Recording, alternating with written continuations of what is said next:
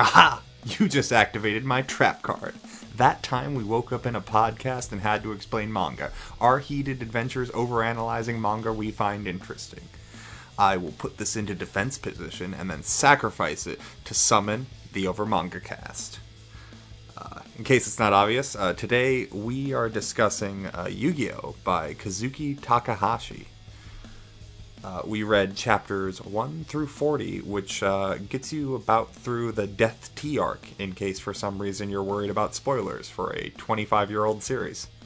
Anyway, I gotta get out of here, or else I'm gonna be banished to the Shadow Realm. So go ahead and enjoy the show.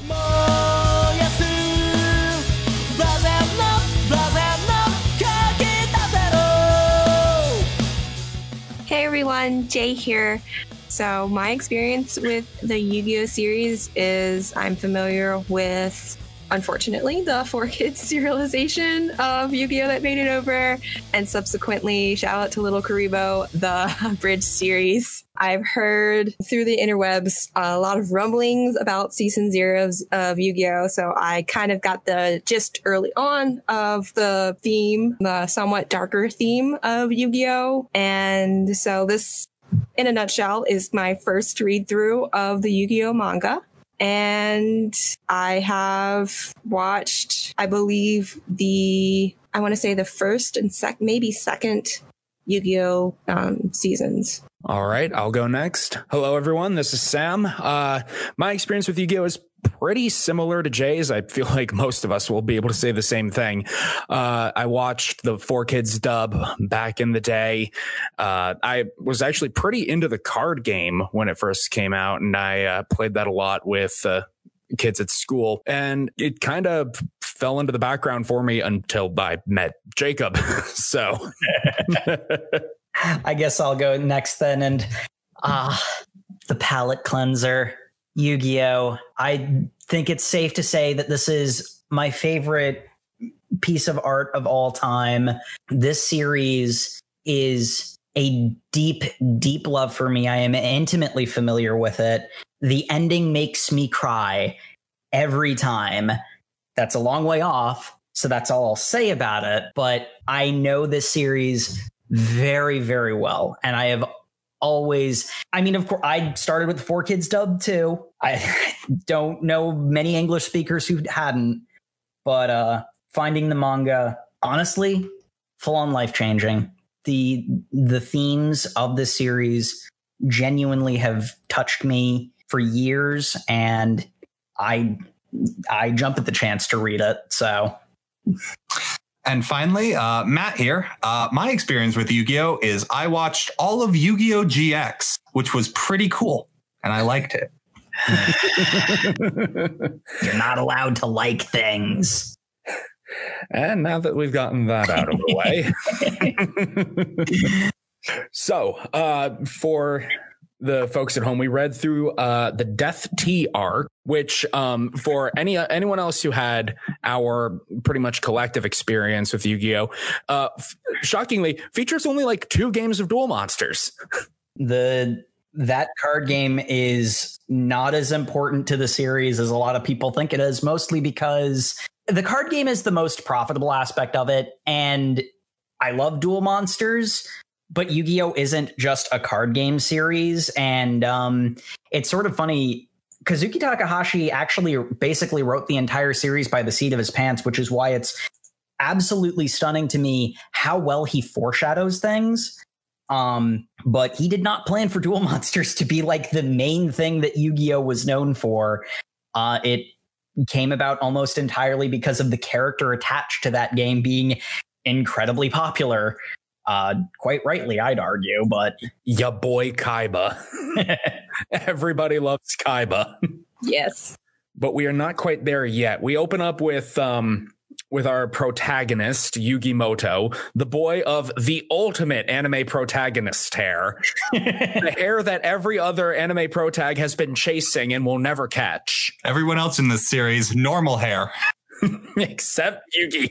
Yugi's hair is literally lightning in a bottle because that's what you need to actually get hair to stick up like that. You're walking down the street, it's like, there's my anime protagonist. Mm-hmm. And like any anime protagonist, we first get introduced to him and he's beaten up by bullies. Mm-hmm. As is tradition. Bullies who become very well-known characters, Jinochi and Honda. I did appreciate that the translation that we read specifically had little asterisks next to it saying, yeah, this is Joey and Tristan in the show. Yeah. We're not going to call them by that, but here, now you understand. In all fairness, Joey is an acceptable translation of Jonichi. I was just going to say, as much as I find it weird and at times irritating, like, why did they change Honda's name? Why did they change Anzu's name if they weren't going to change Yugi and Kaiba? I feel like they didn't change Anzu's name just because maybe in the Western audience that wouldn't be considered a feminine name, you know? I don't know, but like why change Honda's name if you're not going to change Kaiba? You know, Kaiba is very foreign sounding. I made a point of when I started reading the manga to actually learn how to pronounce Jinochi correctly. It's not easy for an English speaker. So Joey is a really good, and like, you know, speaking of like translations and way of conveying the character to an English audience, the whole Brooklyn Rage accent thing honestly kind of fits his character. Yeah. Like, he also still has the accent in the manga.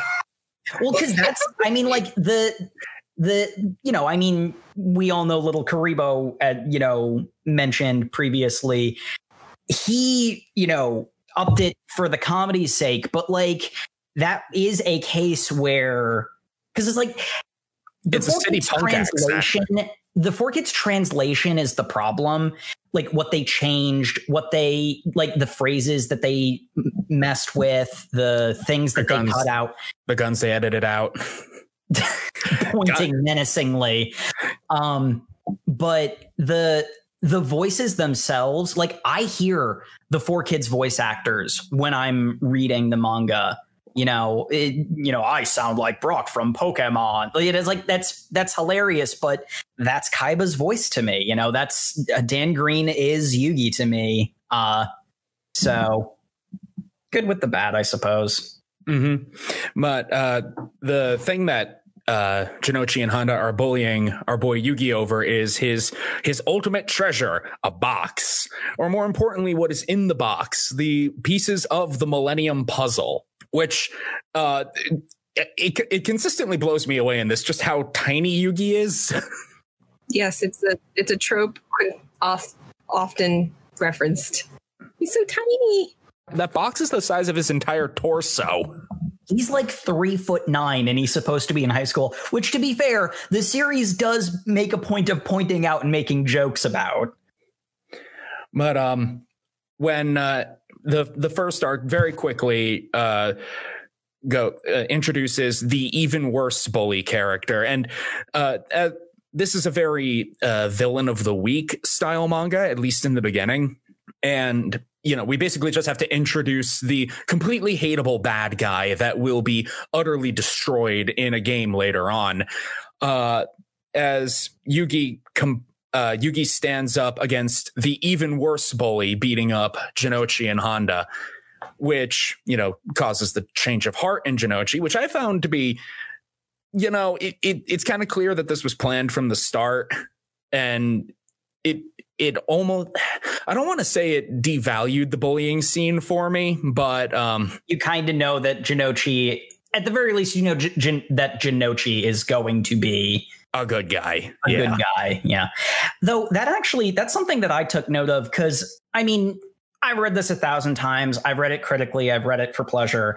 And one thing that I noticed, because I wanted to read it critically this time as well, one thing I noticed is that it actually, for a 90s manga, kind of confronts the idea of toxic masculinity, because Jinochi says, and like, it's one of those ones where like you think at first it's just an excuse for why he's bullying some kid weaker than him. But Jinochi says to Yugi that he, you know, beats up on him and like, you know, like steals a puzzle box and is playing keep away with it to toughen him up. And there are a couple of cases where you kind of need to punch the bad guy because talking them down is not an option. So Yugi is too soft in his touch at times, Whereas Jinochi and Honda start off as thugs, and Yugi works them down to being much more clever and intelligent, and more reasonable people. Mm-hmm. So sort of the idea that like there are bigger bullies, and like Domino City is basically like Japanese Detroit but worse. So it's like the bullies in the school, God, yeah. They're like pulling knives on the teachers and stuff. Like, it's ridiculous. In all fairness, the very next episode is about a documentary film crew coming to Domino City High School because they hear this high school is overrun with bullying, which is true. Which is true. It is. But before we get to that, we need to talk about Yugi finishing the Millennium Puzzle because Jinochi has his turn of heart and gives back the piece that the final critical piece that he stole, and completing the puzzle awakens Dark Yugi, or as we love to call him, the Murder Goblin. I love Murder Goblin. Dark Yugi. Love it. But he's officially named Yami, right? No, he's officially named Dark Yugi. Yami is a 4Kids thing. Yami just means darkness in Japanese, but every decent translation calls him Dark Yugi. Yeah, that's what I'm trying to do, the translation. But yeah, the one thing I want to point out is Yugi has had this puzzle for 8 years because it is the impossible to put together puzzle. But this puzzle, when we look at it every time we see it, appears to be made out of 16 pieces. Now, I understand really you don't want to draw pieces laid out. But just judging by how big each piece is and the size of the finished puzzle, it's kind of funny. It's taken him 8 years. Obviously, magic shenanigans, and mangaka doesn't want to draw millions of pieces. I just thought it was funny. Yeah.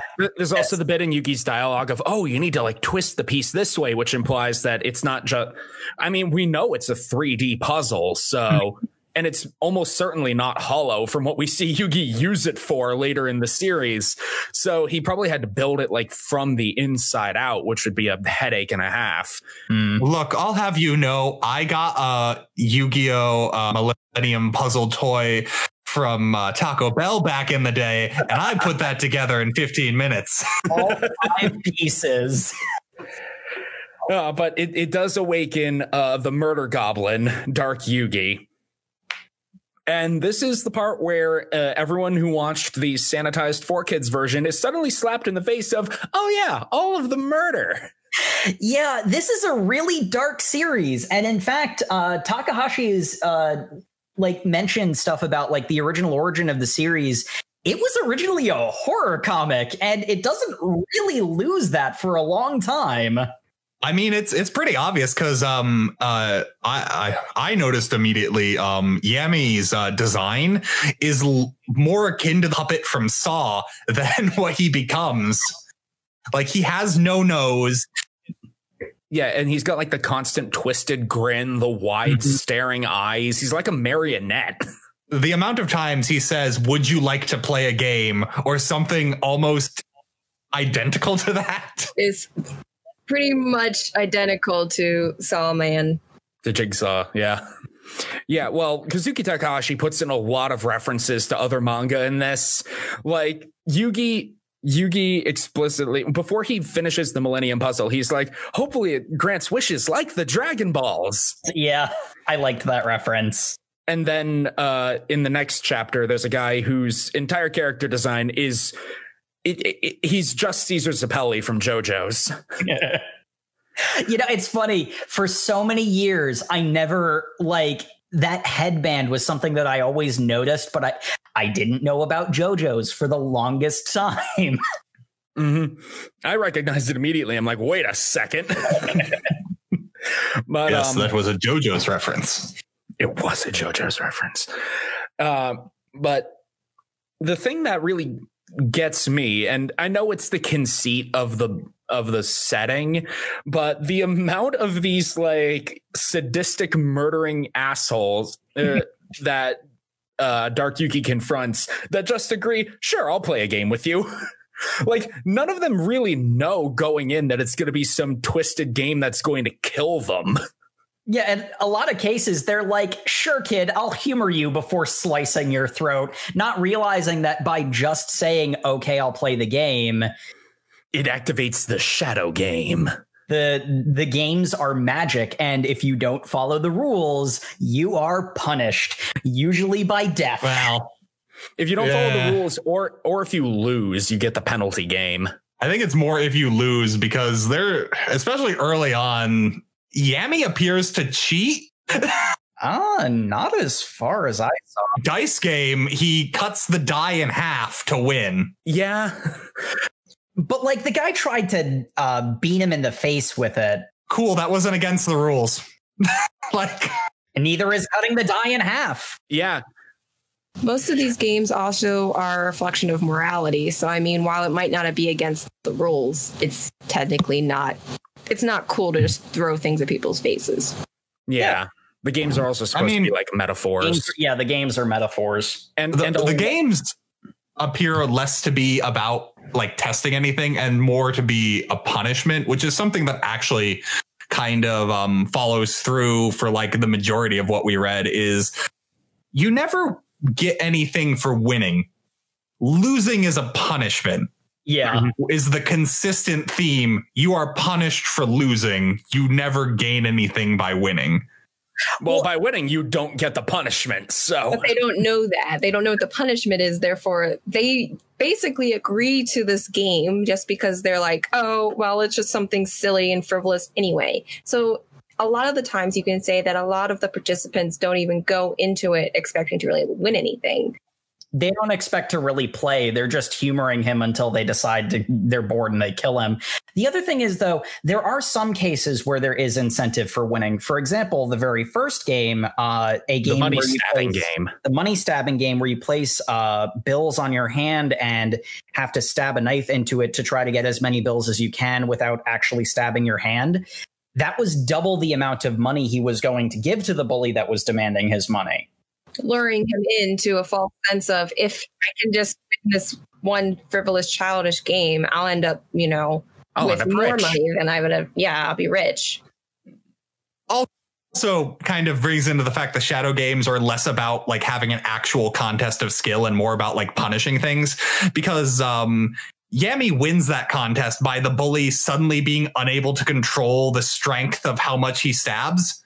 Mm-hmm. And that kind of came off to me as more his greed was being tested and he was psychically forced to stab himself in the head. But at that point, it's not a contest versus Yami, which is definitely something we see changed on later on. But like these earlier scenes is very much more, he is like malevolent revenge entity. And this kind of draws on a theme that I feel like we'll dive deeper into later as the other Millennium item is addressed, but the Millennium item draw more on your psyche, your morality than say what is necessarily, I know there's a scale, but what is just. So, I mean, it's not just they're forcing him to be greedy. He is greedy. That is his primary character trait.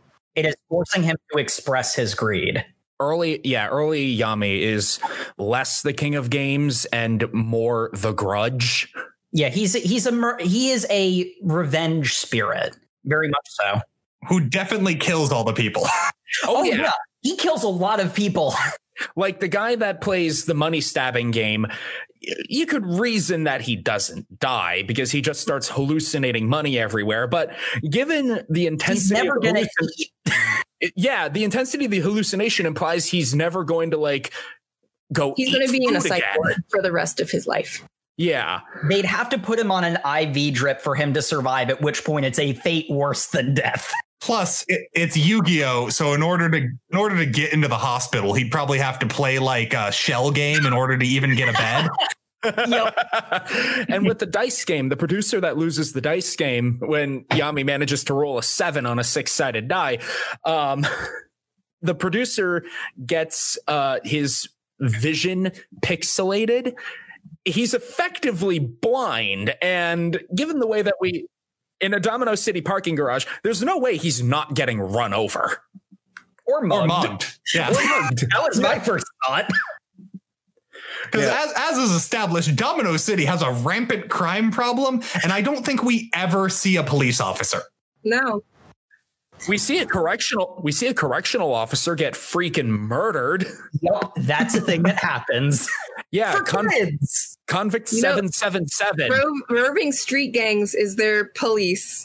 Pretty much. We have there are police officers in the prison and nowhere else. So the second you get out of prison, you are scot-free. Mm-hmm. Yep, that's about right. I did enjoy the Silence game, if only because I personally hate people who play their stupid music too loud. And yes, I know I'm a hypocrite in this regard, but just seeing that stupid jerk in his Elvis costume. Were you triggered, Sam? I might have been a little triggered, but it was really cathartic seeing him get beaten. Yeah, to clarify, the villain of this game is another school bully who forces you to come to all-night karaoke parties where he cranks the volume on max and does his horrible rock singing. And he has them wear headphones, so he's definitely like destroying people's hearing. Yeah, and that's another one where the penalty game in that one is for the rest of his life, he will hear his heartbeat slamming at like 1,000 decibels in his ears. He can never go deaf. He will always hear that. He's gonna kill himself. I assumed that guy died because he is like a writhing pile on the floor when he is left. Like, just assume that dude's dead. That's another body on the pile. He's either going to be institutionalized and put in a straitjacket and beg for death, or commit Sudoku. So, yeah, Seppuku. That was the joke. For those. Yes. My favorite of the sort of monster of the week was the next one with Convict 777. Oh, I love this one. And the one finger game. It's in this one where Anzu finally gets a Taya for the rest of y'all gaijins out there. She finally gets a bit more of a starring role, other than just being the one that goes, "You boys stop being mean to Yugi." Other than being the girl. Other than being the girl, yeah. But this is also the part where we learn that Domino City is a cesspit. Domino City High School is a gulag because you're not even allowed to have an after-school job without getting expelled. Is that a Japanese thing? I'm assuming this is a public school thing. Yeah. Japanese, like private schools, I could see being able to enforce that because they want you to focus obviously on study. Studying is first and foremost, so they don't want you, quote unquote, getting distracted. Given what we learned later about Jinochi's home life, I don't think he's in a private school. Yeah. Just the state we see Domino City High School in, that's definitely an inner city high school, which brings up the really weird question of why Kaiba was there, but we'll get to that later. Yeah. This multi-billion dollar like gaming corporation. Why are you in a 16-year-old dingy public school? We will get there later because we gotta talk about Taya's job at the hamburger factory. Yeah, the burger joint. Burger World. Boygas. Yo, Yug, we gotta get. There's like no other food in this universe really except for boy. Apparently, Yugi really likes hamburgers. He's got a thing for Berg. I also get the vibe that Yugi is being a bit of an author insert because I get the very strong opinion that the mangaka is a bit of an Americanaboo. Because the amount of times America's listed in this manga as such a cool place where all the cool things come from. Yeah. Anzu's entire dream is to go to America. Go to New York and become a dancer, yeah. Mm-hmm. Which he's going to pay for with a part-time job at a burger joint. But then again, it was the 90s, so maybe. Nah. No, definitely not. We get Convict 777, a mass murdering, just generic super evil criminal. With really good luck. Yep, that's right, because he's a convict number 777. And after breaking out of high security Domino City jail, his first thing he wants to do is hold a hamburger restaurant hostage so they will make him a burger. No, not to get a burger. He wants cigarettes and vodka. Yeah, he's been out in the wilderness for like days and days. So he's like, damn, I could really go for some smokes and vodka. Not even really food. Mm-hmm. So basically, he holds the entire place up. He has Taya sit next to him as his hostage. And because he's like, oh, well, I'm holding the waitress hostage, I need some other loser to go into the kitchen to grab their vodka and smokes, as all good restaurants have in the kitchen. Yeah. So he picks the weakest scrawny kid, which also sets up something real funny because for the longest time, they don't like showing that Yugi has a physical transformation when he transforms. And they kind of just gloss over people seeing that and noticing. But Joey is specifically kept out of the loop in this one because when everyone's on the floor, he is specifically behind a really fat guy he can't see around. Yep. So Joey sees none of what goes on. And Anzu's been blindfolded by the convict. Mm-hmm. That's right. So she does not know who the Let's Play a Game hero is. But man, he's got a confident, sexy voice and he saved her. So she's like, oh, he must be so handsome.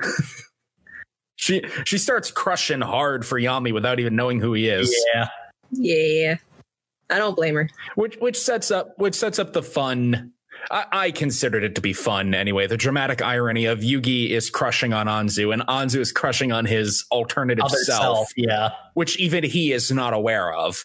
Because until Death T concludes, every time Yami comes out, Yugi effectively blacks out and doesn't remember any of this.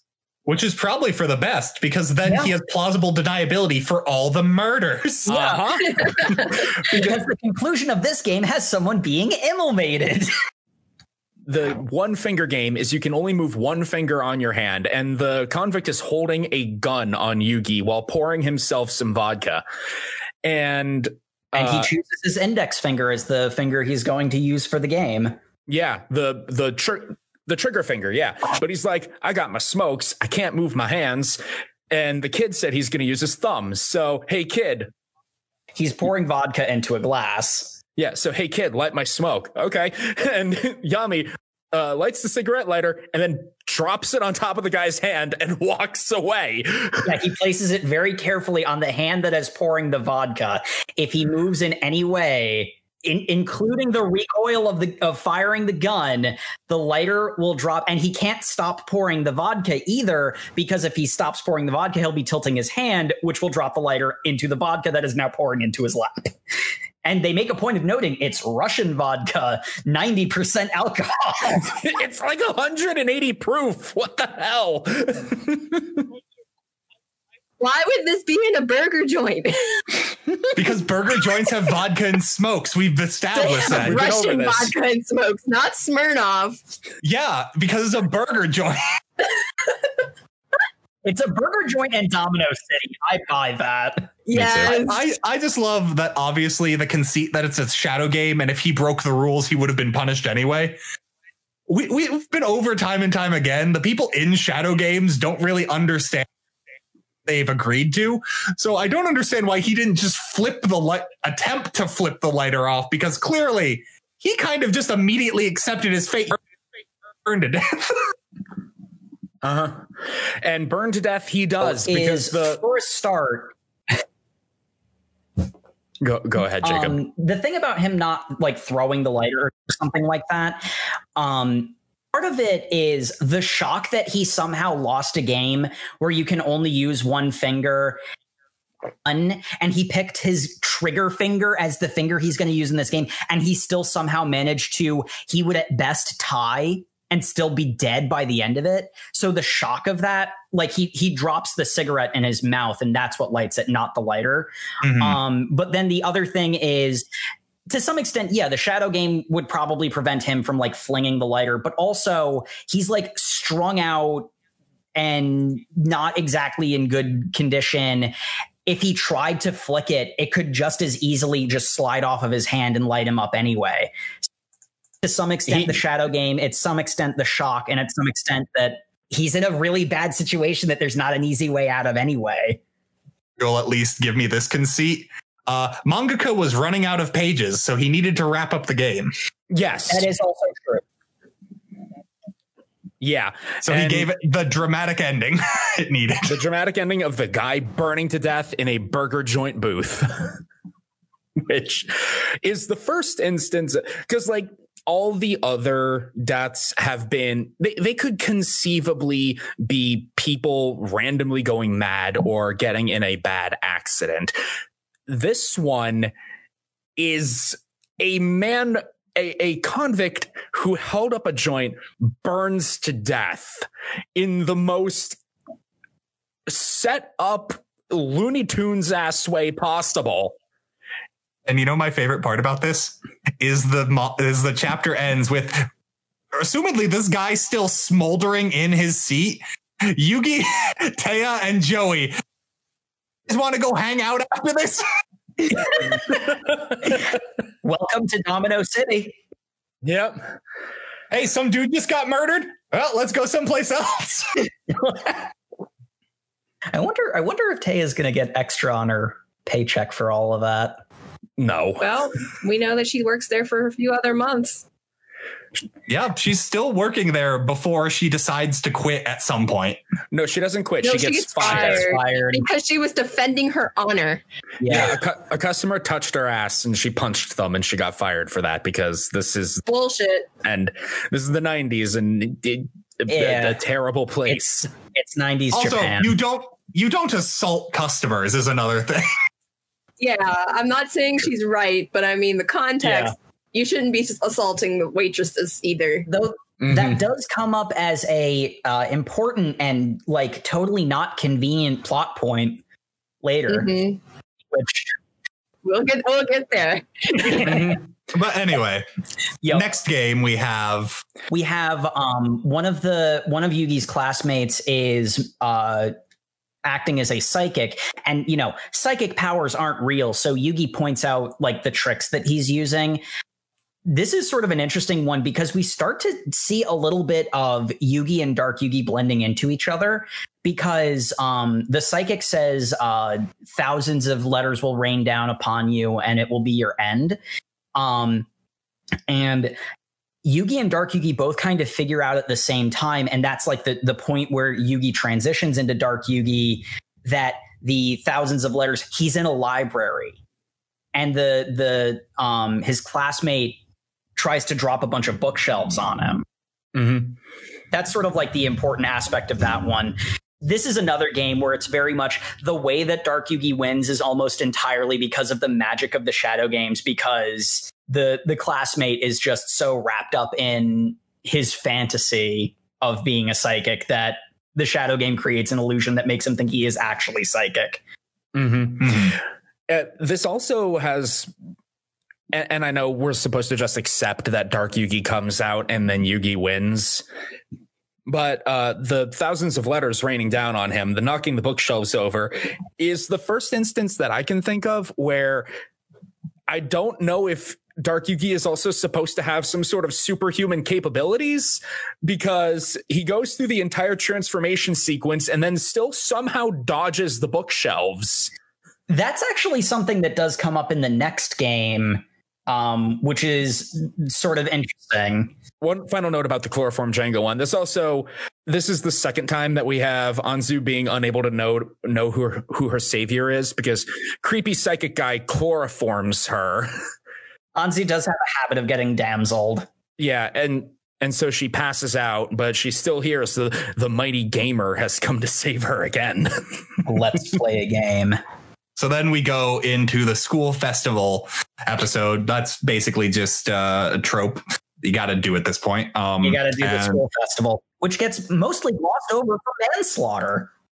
But anyway, we get the great part of Yugi, who's normally very shy and people easily speak over him, actually manages to get to pick their festival idea because everyone else is too indecisive to make a decision, and they do carnival games and then proceed to make the most elaborate school festival with a cost of materials to make 3 separate carnival games that I think they say cost about $500, but level of construction they have, that's clearly a lie. Or for some reason, Domino City money is worth like a lot more in smaller amounts, because later on we also get money amounts mentioned that are much too small for what they're being asked for. But Anyway, we get the school festival and they get the prime location.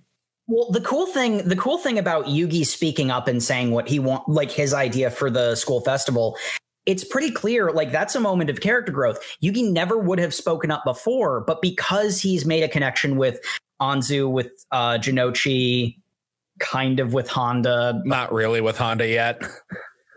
Honda has a redemption arc episode later, but because Yugi has started to make friends, he's willing to speak up, and like that's a nice subtle bit of character growth to show he's not as meek as he used to be. Yeah. But yeah, we basically get to the drama of this issue, which is their prime location. A group of bullies decide, hey, we go here every year. And I'm like, dude, how long have you guys been in high school? If this is every single year you do this, but it's Domino City, probably several years. Yeah. Well, they're the senior class, and they're the senior class that look like they're 25. Yeah. How many years have they been the senior class? I don't know about you guys, but when my high school class landed on a good act for the like school spirit games festival thing, we strung that out as long as we could into our senior year. Then anyway, they take over for a yakisoba stand and put a big old grill and say, we'll finish setting it up later. Where Yami reveals for, I think, the third time his superpower of being able to call people and get them to meet him in secluded dark spaces.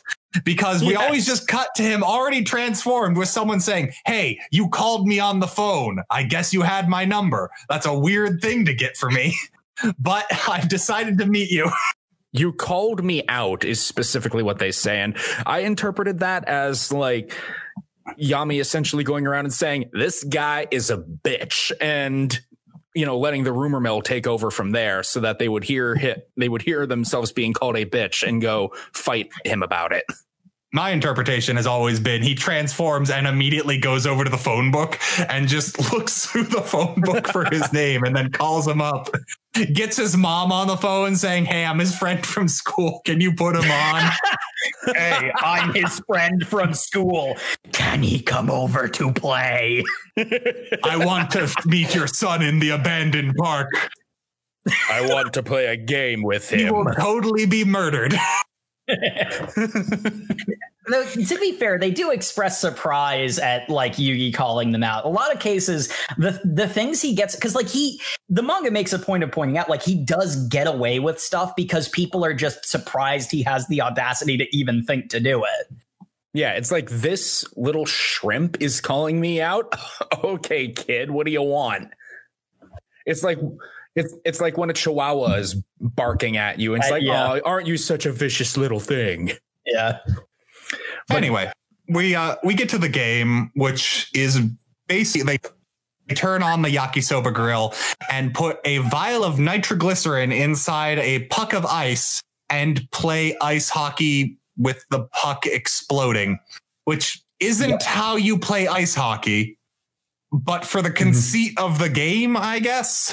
Well, the chemical is supposed to be so unstable that it's like the ice pick will eventually melt on the super hot grill, and then it'll hit the heat and blow, or they knock it off and the jostling will make it blow. Oh. It's basically a time bomb, and if you either score a goal or if you have it over on your opponent's side of the ring for longer, you're less likely to get blown up. Yeah.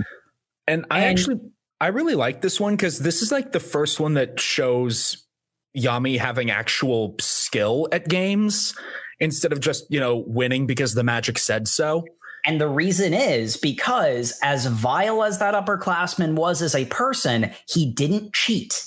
Mm-hmm. He simply used his physical strength to his advantage, which is absolutely within the rules. Yeah, the guy was just so strong, and even Yami couldn't, keep battering back the hockey puck. I thought that he was just going to like game of attrition it and, do the standoff of, oh, I'll just keep it on my side until it's about to sizzle down. But no, Yami pulls one better. He intentionally starts putting chips in the puck so that when the guy slams it, it cracks in half.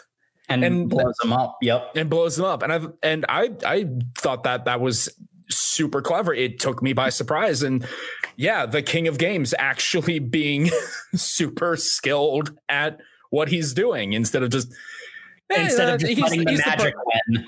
He's the protagonist. He wins. Yeah.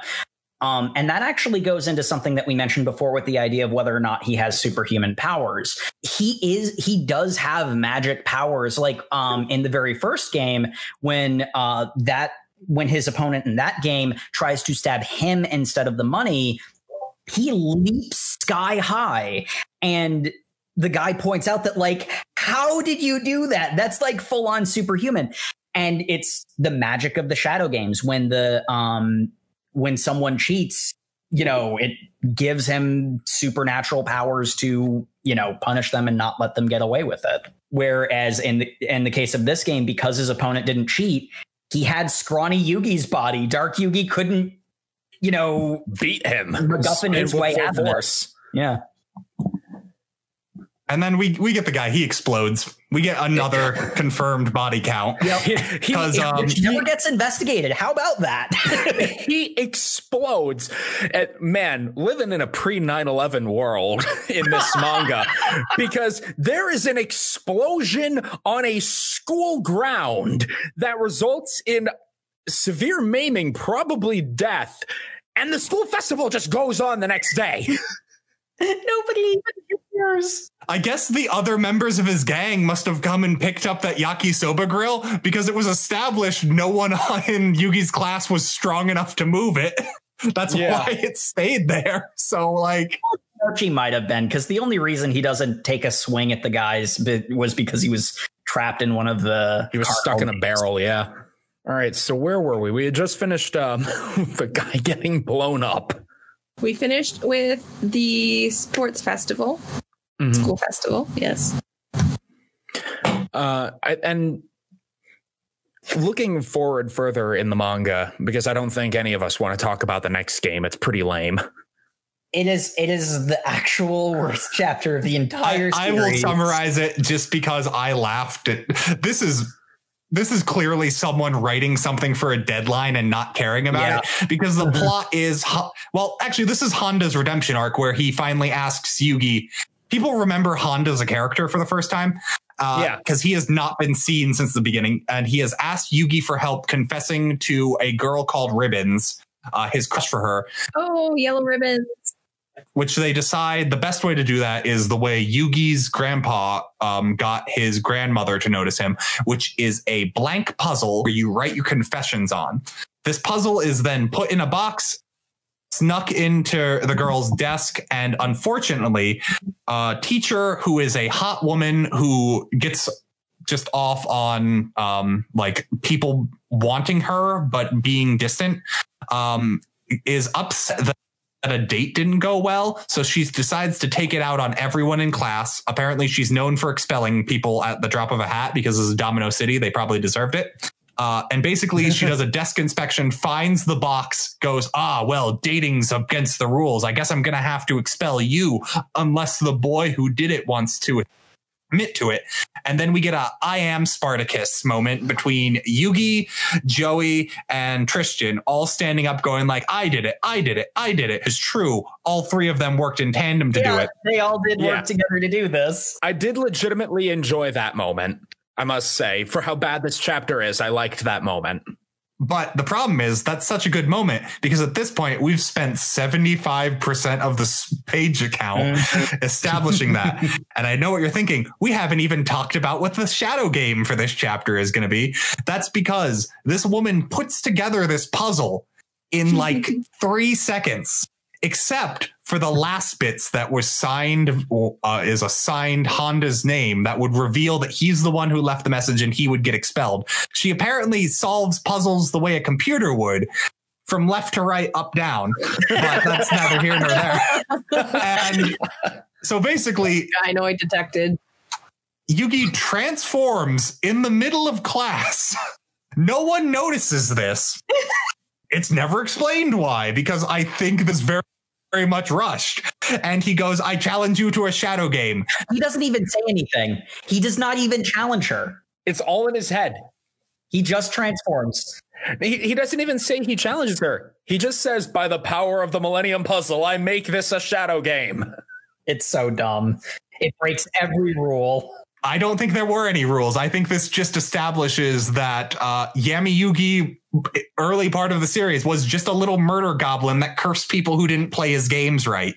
And this chapter confirms it because he straight up just curses this woman because she solves the puzzle. But that was the wrong thing to do. And by winning, she has her makeup turned into puzzle pieces and it falls off. And she is cursed to never be able to hide her true face again. She's just always this snarling witch. Yeah. He just uses his Millennium Puzzle to curse a woman for winning the game he challenged her to. Yeah. And I love it. It's never spoken of again. And nobody was sad about that. And then the girl doesn't even accept Hana's proposal for a date. Yep. She could do better. Honestly, yes. Yes, she can. I don't need to be caught up in their shenanigans. You're not even a main character in your manga.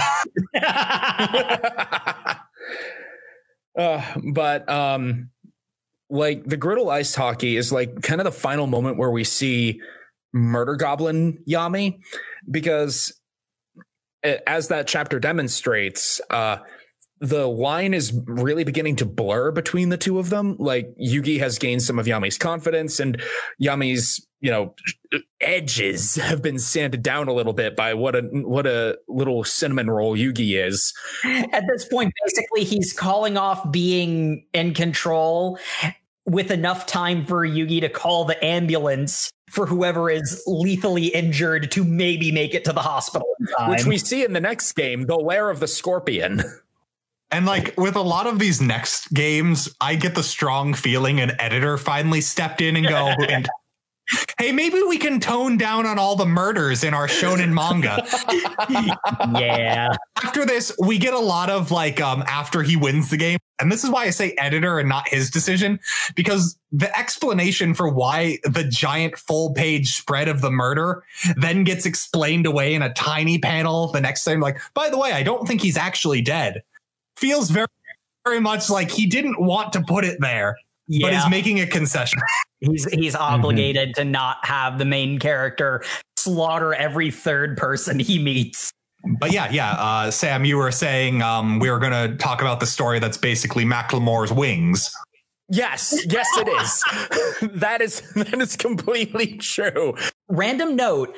I actually have been playing a bunch of Yu-Gi-Oh games, and I noticed they actually draw Jinochi with the sneakers from this chapter consistently, like in other material.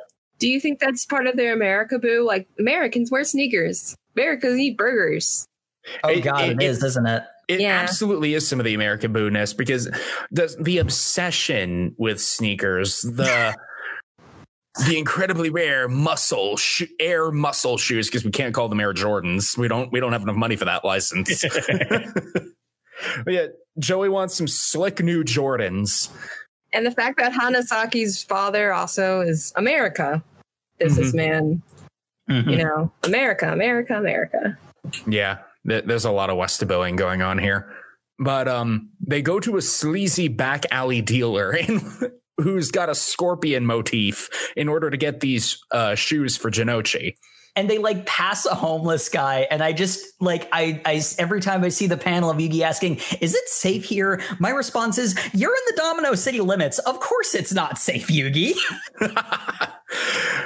But this chapter had an interesting little subversion to start off with, because we get a game right away. It's the sleazy shop owner being like, I only sell these shoes to people who have the guts for it. I'm going to put a scorpion in the shoe. And if you are brave enough to put your foot in, then you're worthy of being able to buy them. And the scorpion's fake. The scorpion's real. He has a pet. He has a pet scorpion. Yeah, he doesn't put the scorpion in the shoe, but maybe I misread it. I thought he had two scorpions, a fake one and a real one.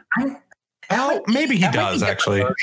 Because one thing that's interesting, I have the original the first printed English translation, like official English translation. And I've noticed there are a couple of differences between the one that's on the Shonen Jump website and my copy. So you pass. I didn't really put a scorpion in. I was just testing you. So actually, it's kind of vague how he words it. It could either be that he had a fake scorpion or he just didn't put it in the sneaker. Why would he have a fake scorpion if he had a real one and he just did not put anything in the shoe? For the aesthetic. For the aesthetic. He does. I don't think you understand, Jay. His neck. People in America got murdered for these sneakers. Yeah. I mean, I got that. People still to this day, unfortunately, get murdered for, I'm going to say it, dumb shit. Mm-hmm. It is true. It is true. Stealing sneakers, shanking people over sneakers, all of that. Shanking people's over Popeye sandwiches. Yep. All of no, that. I dated the episode.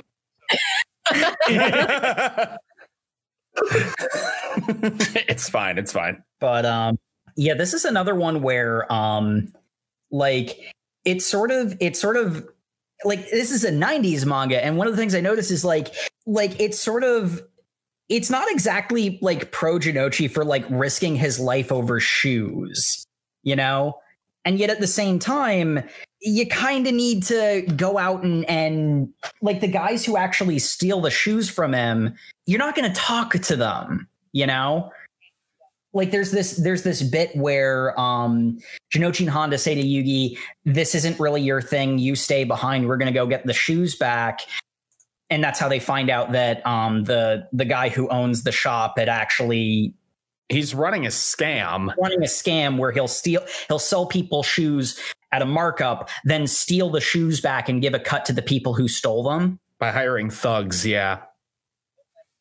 You know, Yugi goes along to help them with, like, he doesn't throw any punches, but, you know, they find the people and they beat the information they need out of them because there's no talking to those people. And like the other alternative is Murder Goblin coming out, and that's not a good idea. Can we just slowly focus on a moment? He pays these entire gang of people like $15 that they then split between 6 people to mug people for him. No, they split it between 6 people to go to the arcade. The point is they split a pitiful amount of money to basically commit armed robbery on the daily in order to pay for their trips to the arcade, which does kind of retroactively explain why people go along with what with Yami's BS in the early manga. In the early chapters of Let's Play a Game, because apparently all of Domino City is insanely incest with gaming. It's I mean, like, I've always described it as it's Detroit in Japan, but worse. Mm-hmm. I feel like the gaming thing is also just endemic to 90s, you know, all the fighting games that were out. I mean, Street Fighter, come on. 90s was really the booming time for the gaming industry. So see, Mortal Kombat really made kids violent. I mean, it does, but I also can kick your butt with it. So fight me. In Mortal Kombat. That's not the point of this episode. Okay. This is actually one of the best game as metaphor moments, because the reason why the sneaker shop owner loses is because he doesn't value the sneakers. He doesn't value the scorpion. He tries to stab them both and misses the scorpion, and that's why he loses. Like, that's a very clear example of, like, that's not even shadow magic testing his heart and finding him unworthy. You know, that's something that like could actually real life happen. And that's one of the cool things I like about a lot of early Yu-Gi-Oh! Is any of the games in this manga, but like a lot of the table games, you could actually do them, you know? Mm-hmm. The guy also falls always loved about early Yu-Gi-Oh! The guy also falls for the classic, you know, how to catch a monkey trap, except instead of nuts in a jar, it's coins in a shoe. Because the game is there's a bunch of there's a scorpion, now a very live and very deadly scorpion in one of the shoes, and a number of coins. And the game is reach in, snag a coin. But there's a live scorpion in the shoe, and there are coins in the shoe. And the game is they take turns reaching in and plucking coins out. And whoever has the most coins at the end, or, is the one who doesn't get stung, is the winner. And the greedy shop owner, dumbass that he is, he reaches in and just grabs a fistful of coins. But now, since he's made a fist, he can't get his hand out of the shoe without severely jostling it and startling the scorpion, which is at the point he does the stabbing the shoe thing that Jacob mentioned. And all he would have to do is just let go of the stupid coins and he could get his hand out. But no. He doesn't value the sneakers that he claims to value. He doesn't value the scorpion he claims to value. He is a just pure expression of greed. Mm-hmm. All he cares about is the money. He lost because he didn't value the heart of the sneakers. Yes. Oh, we'll get to that. The fact that literally the sneakers were just a means for money, called hard cash. I mean, he's a store owner. Yeah, store owners should work for free, obviously. Yeah. Well, okay, it's less that. It's more of the fact that he's running a racket of assaulting people in order to keep reselling the same shoes. That's the problem. It's not a store owner trying to make money. That is not the evil being vanquished here. Are you sure we're not really deconstructing Yu-Gi-Oh! As a metaphor for capitalism? Let's play a game of economics. My favorite piece of Marxist literature, Yu-Gi-Oh! All transactions should be settled by games. If you don't win poker, you don't get to eat this week. Oh, God. That sounds like something that would happen in Domino City. It actually does. Anyway, this ends in murder. Well, this is the instance of the softening, air quotes, of everything because Yugi calls the ambulance on the guy. Dark Yugi goes away in time for Yugi to call an ambulance for him. Mm-hmm. So maybe he lived. Maybe. But it's at this point that we finally get to the moment you've all been waiting for. The cards with teeth. The game. What a terrible name for this chapter. I love that name. The cards with teeth. I love that name. But yeah, so basically we get a full big panel spread of Yugi's grandpa showing off all these cards from America. That is a very popular game over there. That people sell their houses for rare cards. And Yugi feels the need to chime in with there's a very small Japanese audience as well. And no one pays attention to that comment, which is perfect Yugi. It's basically the opposite of what happened in real life. Yeah. What we get is we get introduced to Duel, which especially at this stage seems to be blatantly like a Magic the Gathering reference, which considering it's being mentioned as a 2-part game makes a lot of sense.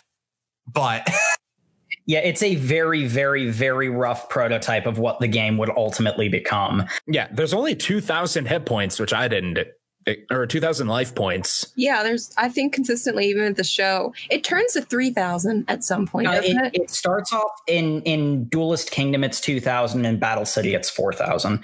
And then the real world rulebook rules, which are oddly more unbalanced than the manga somehow, have 8,000. I don't believe that's possible. Just no.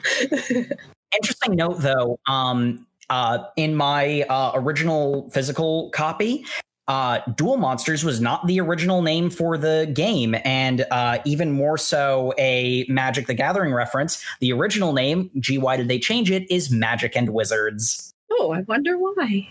Yeah, no, that's copyright infringement right there. So yeah, that got changed pretty quickly. The literal second time that this particular card game comes up, it has already been changed to Duel Monsters. So that was a very quick change. But this is the part where we are introduced to the thing that everyone recognizes, because literally everyone who is listening to this podcast right now has seen episode 1 of the Yu-Gi-Oh! Anime. We get we get Grandpa's chocolatey amazing super card, the Blue Eyes White Dragon. Kaiba shows up and tries to buy it for obscene amounts of money or an obscene amount of traded cards. And then Kaiba steals the Blue Eyes and we have to duel for it. And that's the interesting thing, because a lot of people actually know the fight from Death Tea, not this particular battle, which is one of the reasons why some of Yu-Gi-Oh's adaptations have been super frustrating. The fact that the game plays out the way that it does with the Blue Eyes White Dragon, because it is Sugoroku's card, not Kaiba's, it refuses to attack Yugi. And it's a shadow game where the magic that the cards represent are physically, literally real. So the Blue Eyes White Dragon is just not going to attack, its owner's grandson. That is a critical plot point that keeps coming up over and over again, all the way to the end of the series. And it's such a good moment when it gets paid off later on. And again, he was writing it by the seat of his pants, and yet he foreshadowed one of the biggest, arc climaxes with this moment in volume 2. Yeah. 601, half a dozen together. But there's also another aspect of Kaiba is also way more inclined to cheat early on. Kaiba is a horror manga antagonist in this first iteration. Yeah, he very much is. In this first iteration, he's very unrecognizable to the character he becomes. With a lot of these characters get serious redesigns, Kaiba is especially weak, nerdy kid who also really hates people in the back of class. That's a trope in horror manga. He fits to a T, which makes it super weird that it's then revealed he has billions of dollars and is a CEO because he's just hanging out in high school in their inner city class and then never shows up again, because at the end of this, Yugi teaches him what death feels like. Uh-huh. He puts him in the world of duel monsters, magic and wizards. And in that world, he tells Kaiba that you will experience death, which is probably the point where he stops being a card. But the other thing that's sort of interesting about Kaiba then versus Kaiba, the character he becomes is, and this is something that whenever I read, Death Tea Kaiba and Cards with Teeth Kaiba, one of the things that I notice is Kaiba's false face is something that he completely sheds after Death Tea. He is so good at faking liking you that he can convince you after the last time he tried to murder you, oh no, that was just, that was a misunderstanding. That's not the Kaiba that people know. That's not the Kaiba, that's not the character he becomes later. And when we get into Death Tea, we can talk about why that is. But it's sort of interesting that the fake smile is so alien to the famous version of Kaiba. Yeah, I want to hear Jay and Matt's take on just the duel in Cards with Teeth, because I know when I read it, this was my first time actually reading the Cards with Teeth chapter, so I knew Yugi was going to pull through. I didn't expect the Blue Eyes to literally be like, I don't wanna. Which, you know, I enjoyed it for what it was, but it seemed like such a departure from what the rest of the manga was, right up until Kaiba was until Kaiba was banished to become a card and tormented by monsters. It's kind of like there's so much darkness, so much people, so much, people either dying or suffering horribly, suffering some kind of severe life-changing punishment, and then have nothing. Oh, there is, some ray of light, some ray of sunshine. He was saved because, this bond of loyalty to Grandpa was, honored. Whereas previously, the environment of Domino City kind of gives you the impression that no one values bonds. You have to look out for yourself, and you have to be a lone wolf kind of thing. But I feel, and this could be, to preface this could be me drawing on my previous experience with the anime, that it is all about the heart of the cards. I mean, the heart of the cards was one of the phrases that was like drilled into your head. So, Yeah.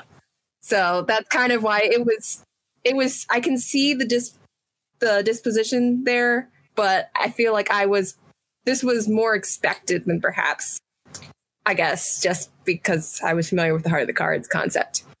My interpretation of this is I had been feeling at my read through at this point. I mentioned earlier, I was getting strong indications that the author wanted to write a very different story. But admittedly, I don't think he was super good at that. He strikes me as a creative that definitely needs someone to come in and hone him down sometimes. And I think what happened was, I don't disagree with. He had an editor come in and go, "Hey, you're killing too many people. You've got a really dark manga. I really wish you could lighten it up just slightly because we need to sell this to a demographic." And it's not, I would imagine maybe he was not doing well or some early numbers and was told, lighten it up a bit. And then we get this chapter and an earlier one where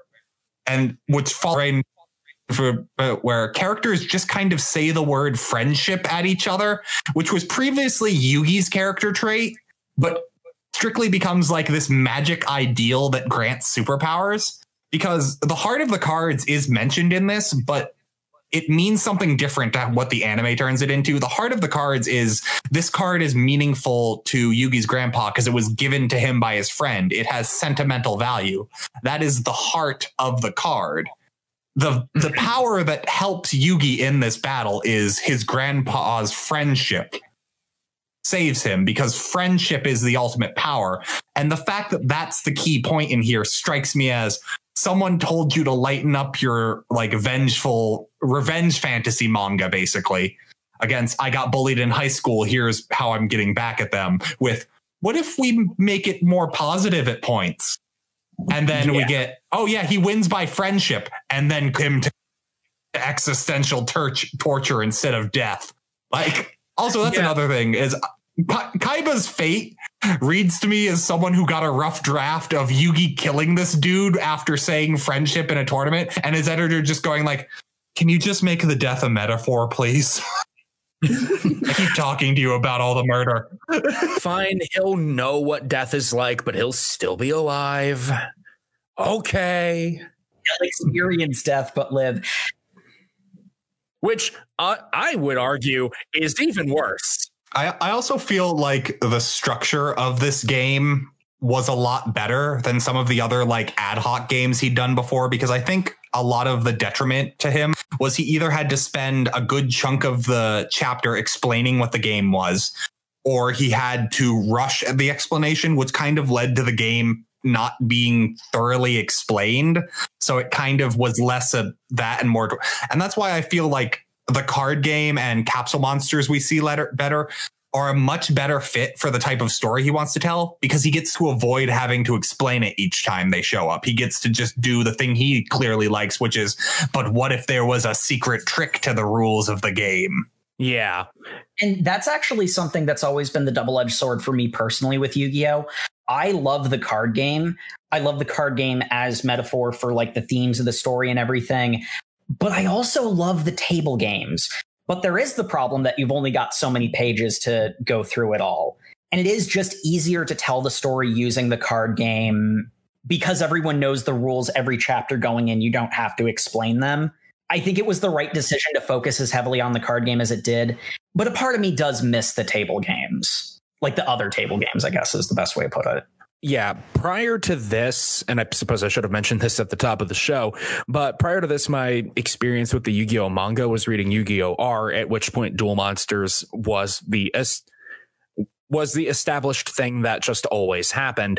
So getting to see the various ad hoc games was super interesting. And like I said, my favorite one was the Griddle Ice Hockey. So yeah, I understand where you're coming from on this, Matt, and also Jake. So I kind of share a mix of those two opinions. We get a bit more of the table games in the next two. The Hidden Bomb game, which is the classic of has our friend turned back to the dark side with Jinochi. We get some backstory for Jinochi. And that's actually something that, like, I guess I paid more attention to Jinochi in this particular read because I kind of forgot how much of a lovable dork he is. Yeah. Being a D-boy, he's kind of a bit of a dork. Yeah, he's great. But we learned that, he comes from this really poor background and this abusive father figure and the alcohol bottles. That's all we see of him. Yep. And that's all we need to see. And we also get a bit of backstory for Honda in this because we learned that Honda and Jinochi, before they ran together, that Jinochi was in a gang with a different school. And Jinochi ends up back with the previous gang for a short time. But the morality he's learned being Yugi's friend means he can't just sit back and, watch the dickery that these guys are committing. And so ends up getting tortured in a warehouse. Which there's that whole revenge fantasy thing. A bunch of people get electrocuted. They do live, though. And then we get the other amazing thing where the Millennium Puzzle just randomly gets magic powers for plot reasons because Yugi psychically knows where Joey is through the Millennium Puzzle, astral projecting his location or something. Yeah. It's not made inherently clear. They do go a little bit into, and actually this is a good transition into the next arc because they do start actually talking about in the next arc, what even does the Millennium Puzzle do? Because all we've seen so far is it creates shadow games and it summons Dark Yugi. But it's in the confrontation with Shadi that we start to learn, okay, so this is like the deeper purpose behind it. And that there's more than one of these Millennium items. Shadi comes from Egypt directly. Mm-hmm. And which has an amazing panel where Yugi runs back to Taya and goes, "Hey, I just saw an Egyptian." Like it's something you see at the museum. And I just thought, oh, Yugi, no. I mean, to be fair, that's also Taya's reaction. Yeah. It's just.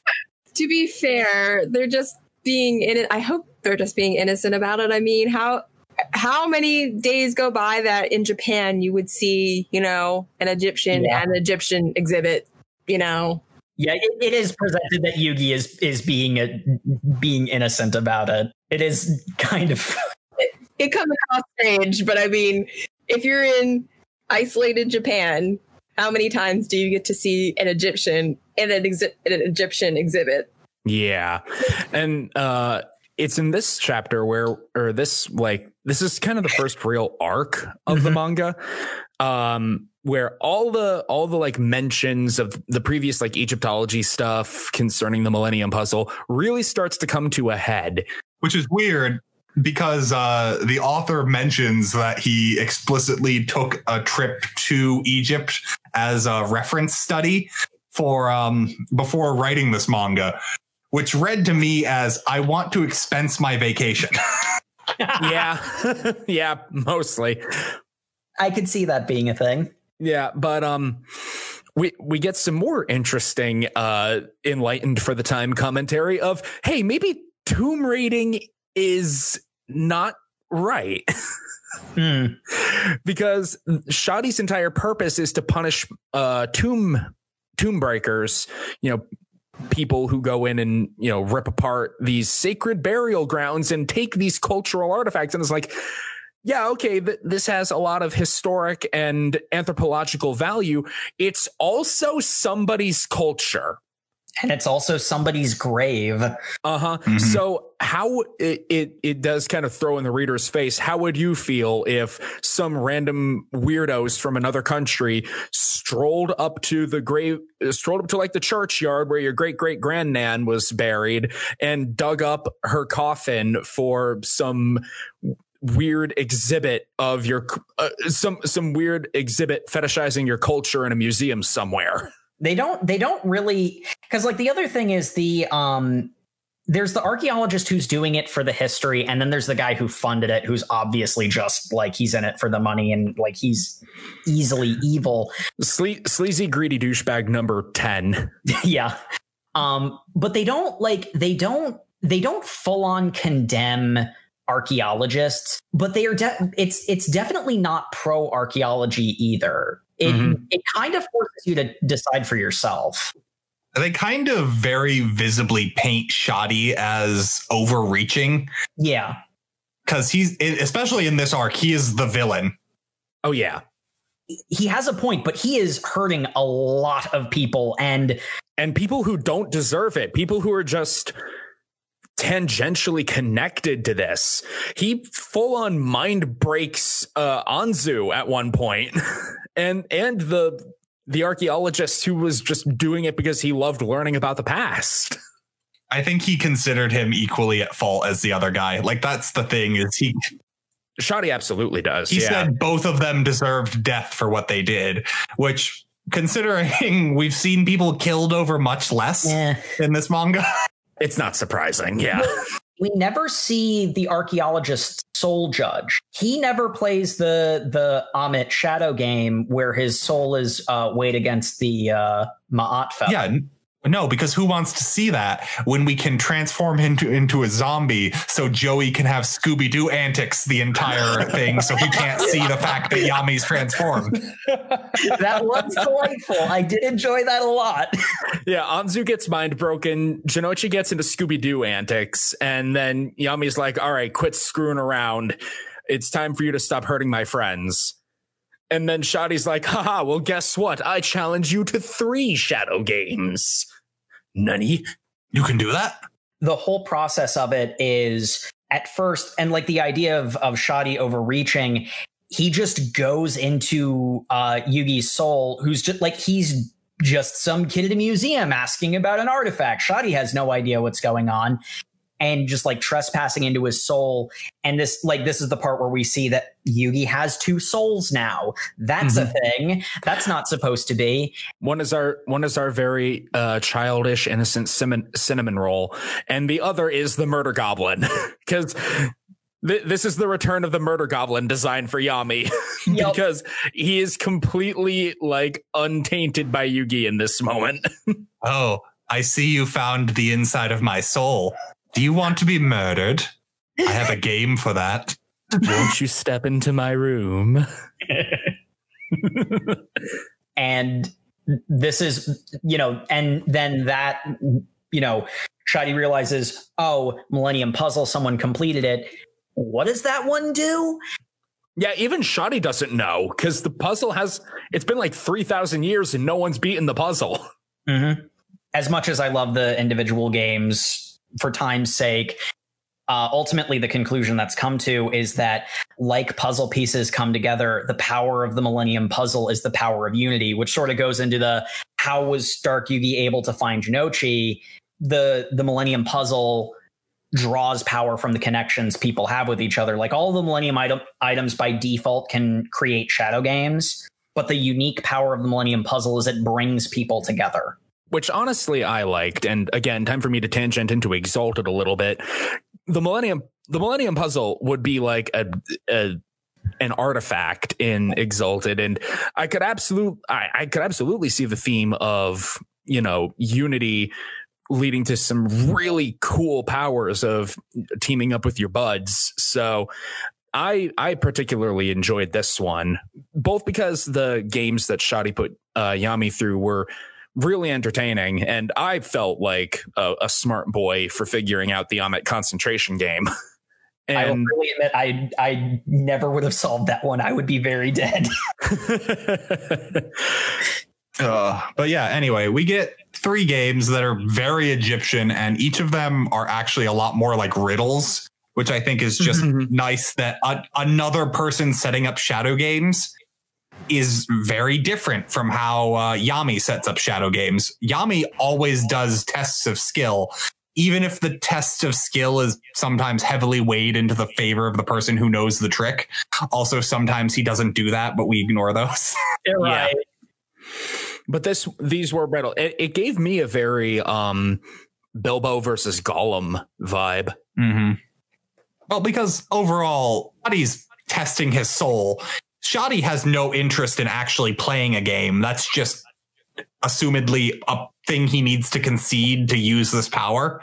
So he does the bare minimum he has to do to get the result he wants. Dark Yugi enjoys the shadow games. Shoddy is doing his job. Mm-hmm. But anyway, it's revealed that Shoddy doesn't believe friendship's a real thing and is shocked to find that out. And because of that, loses his shadow game and goes, well, I guess you've got your friend back. I'm going to dip before you decide to get angry that I killed all these people, and then leaves. And yeah, there's a lot of moments in this where make me think, okay, can everyone else just not see Shoddy? Because in the when they're in the good archaeologist's office and like the zombie bit is starting, Shoddy is right there and Yugi's the only one acknowledging him. Everyone else is like, whoa, what's up with the professor? Ah! Unfortunately, I think that's just the mangaka's fault. He has people just selectively not notice things a lot. Yes. It's shadow magic. It makes everything visibly dark. Mm-hmm. In respect to time, I will just briefly go through the next one because I enjoyed it, because the next one is a Tamagotchi episode, which for the most part does not feel like a chapter of the manga. Nope, not at all. They play a Tamagotchi game. It's revealed that the main characters are basically side characters throughout of this, because it focuses on the villain who has a super rare Tamagotchi that is revealed to be an actual evil spirit that mind controls him into eating all the other people's Tamagotchis. That is never explained. And Yami does not even appear. Yugi wins the fight between the two of them because his Tamagotchi had the power of friendship. Despite the fact other Tamagotchis also had that, it's never explained why Yugi's Tamagotchi won. It's literally just a chapter of Digimon. It makes no sense. It feels like an idea that was half formed and then thrown in to fill a chapter, because, as I said earlier, Yugi and his friends are side characters in this. Mm-hmm. There is no resolution to the plot. The main guy, just after his dark evil demon thing is defeated by the power of friendship, goes, I'm not mind controlled anymore. Well, time to go away. And then it's revealed that Yugi's Tamagotchi, despite the fact it won, was still a regular Tamagotchi. So it's going to die tonight. Here, you can have extra food pellets. Like, I'm going to watch The Last Night of Your Life. Oh, and we get the immortal line because we find out that these Tamagotchis can bone in order to create more powerful Tamagotchis of Jinochi going, "Aye, Yugi, let's mate right now." Different versions have either mate or breed, and I don't know why you would change that, but okay. We get the idea, guys. We get the idea. They're both bad. We get it. You wanted to attract the yaoi crowd. There is definitely panels that seem to imply that. I'm not sure if they just made the friendship a little too strong at points. I don't know. I just wouldn't, ship Jinochi and Yugi. That's not my ship. Who do you ship in this, Jay? I'm curious. Well, it's canon to do, Honda and Jinochi. It's canon. That's canon. It is canon. I guess Shizuka doesn't exist. No, she doesn't. She doesn't exist yet. Jacob, what are you talking about? We haven't read that. Yeah. As far as we know, Joey is an only child of an abusive father, of a drunken father, I guess. Mm-hmm. Yeah, and it's Kaiba and Yugi are the other ship. That's canon too. I'll skim through the next one because that's another basically filler chapter. We get reintroduced to the only other kid nerdier than Yugi at school. The fact we haven't mentioned him yet, probably. No, it's Hanasaki. He was introduced in not the finger game, the silence game.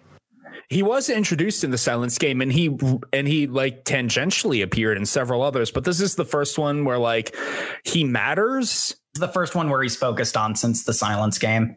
And basically, this kid is an Americanaboo because he loves American comics. I don't know if he's an Americaboo or if he's tangentially an Americaboo because that's what his father buys him. He really loves the character Zombie. Yeah, and I get that. But I mean, if that's only because his father decided this is something he would really like, and he does like it, I'm not saying it's wrong. Well, no, his father gets him so much stuff because he expressed interest in it. Well, I feel like it's a little column A, a little column B, because in the flashback, his dad is like, oh, my poor, sickly, weak son. I need to do something to bolster your spirits. Hey, look at this really cool superhero I learned about during my trip to America. And he's like, wow, this superhero is really cool, Dad. And Dad just latched on to Hanasaki saying that. Yeah, but I don't think he himself loves. But I mean, I don't think he loves America just because. I think he loves the American character, not. Yeah. You know what I mean? He loves Sombri, not American stuff. Yeah. I feel like the mangaka is Americana-boo and decided to express his love of how cool American comics are through this character who loves this American comic book. Yes. Yeah, who loves Spawn? I mean, Sombri. But Hanasaki is not an America-boo. He likes the American character. He's like, yeah, I love Superman, but he himself is not like, I'm in love with American culture, American everything. I just like this American character kind of thing. Yeah. It's Takahashi in particular who's the Westaboo. I like how we all have different words for that. Well, I mean, Westaboo includes Europe because there's also people who are obsessed with France and Germany. I mean, there's a specific name for France. But I mean, there's America-boos who are specifically obsessed with the United States, America. And then there's Westaboos who includes America and Europe. Because there are Japanese who are obsessed with, Western culture in general, but are specifically fascinated by the castles in Paris and all that kind of stuff. Like a lot of anime centers. There's a lot of French imagery in a bunch of different anime. Rose of Versailles is about the French Revolution, and all of Gundam Wing has people in French outfits. Yeah. Revolutionary French outfits. That's something I've noticed.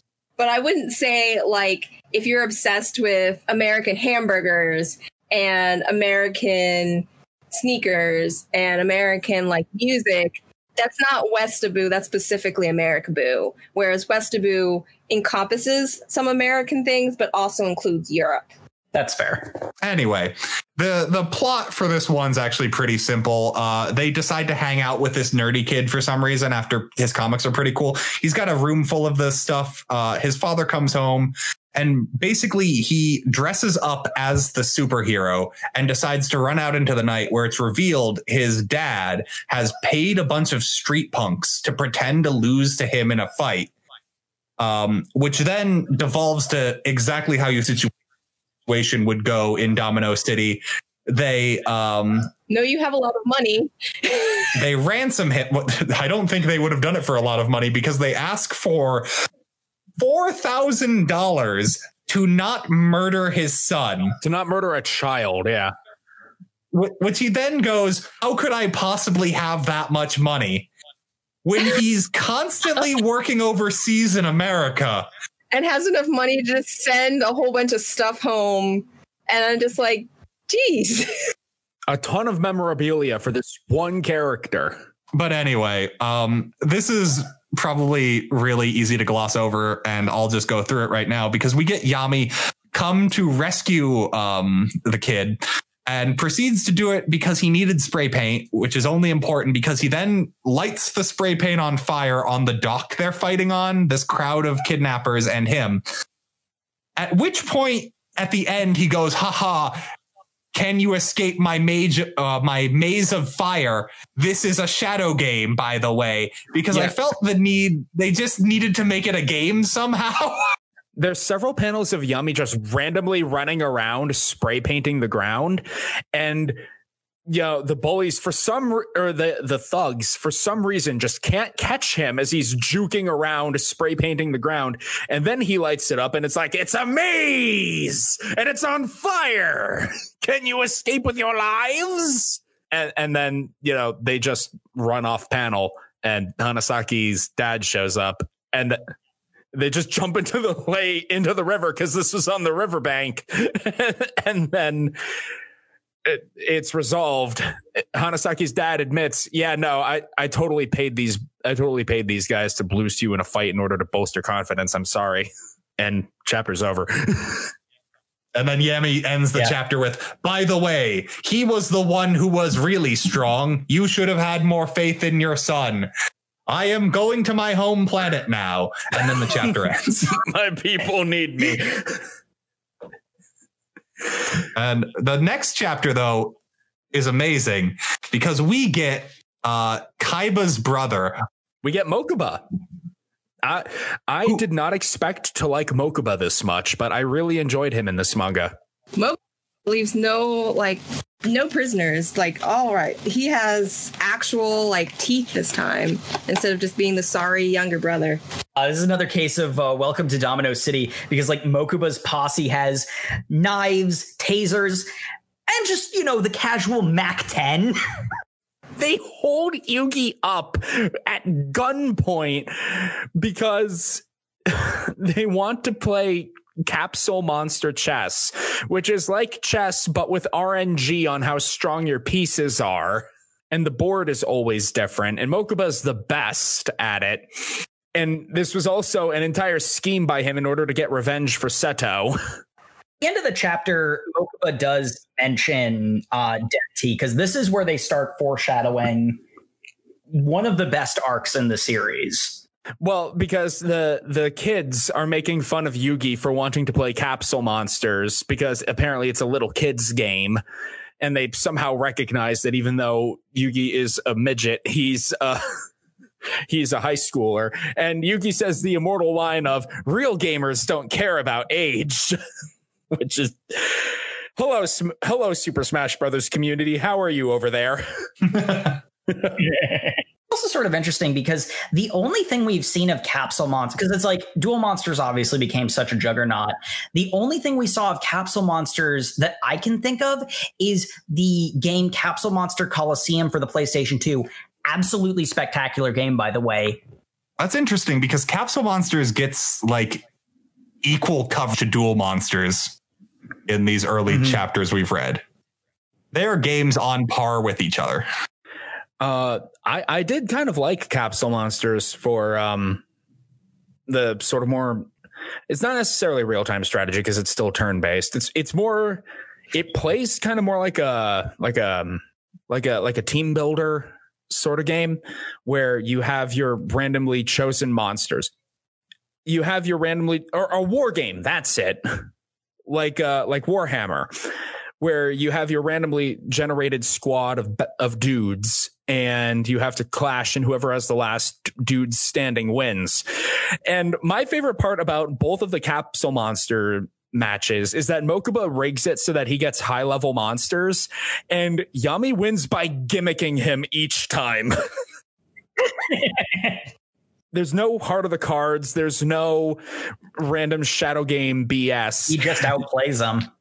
He outplays him with stupid gimmicks because the way he wins in the first encounter is one of Yami's monsters has the ability to go in a straight line and kill any other monster that it encounters in that straight line.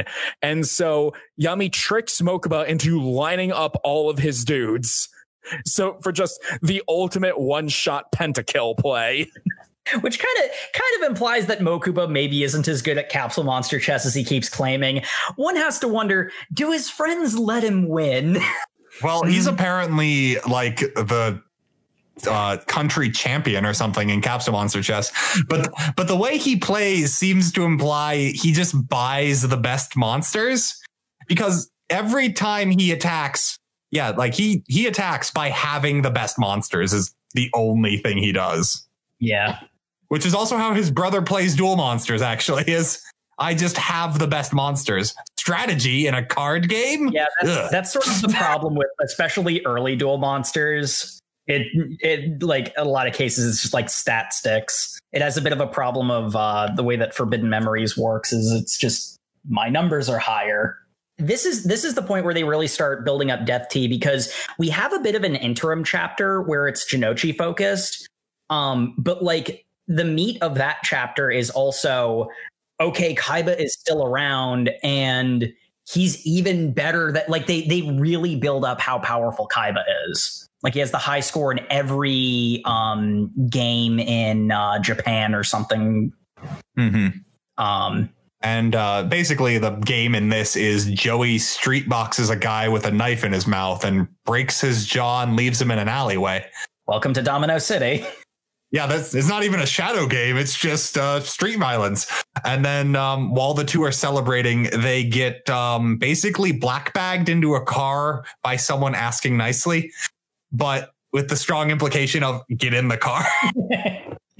which is another thing that where, and Kaiba never really loses this. Like if he wants something, he makes it clear. I'll play by the rules. I'll play the game because you're supposed to. If you don't play by my rules, I will just kill you. Yeah. I want to win the right way for my own pride's sake, but I will just kill you if you don't play along. Yeah, his father set a poor precedent. We have another confrontation with Mokuba, and we have dinner Russian roulette where some of the food is poisoned. Can I just bring up the absurdity of the fact that they play this game where Joey gets poisoned and is about to be killed, and then they proceed to spend the night very comfortably and enjoy breakfast the next day? Obviously, they're being held there, but that's never really, it's implied more than anything, but they are very comfortable for the life and death situation they're in. That's sort of a bit in with the two-faced version of Kaiba that is so foreign to like the more famous version of him, where it's like he's actively trying to lull them into a false sense of security before he all but literally stabs them in the back.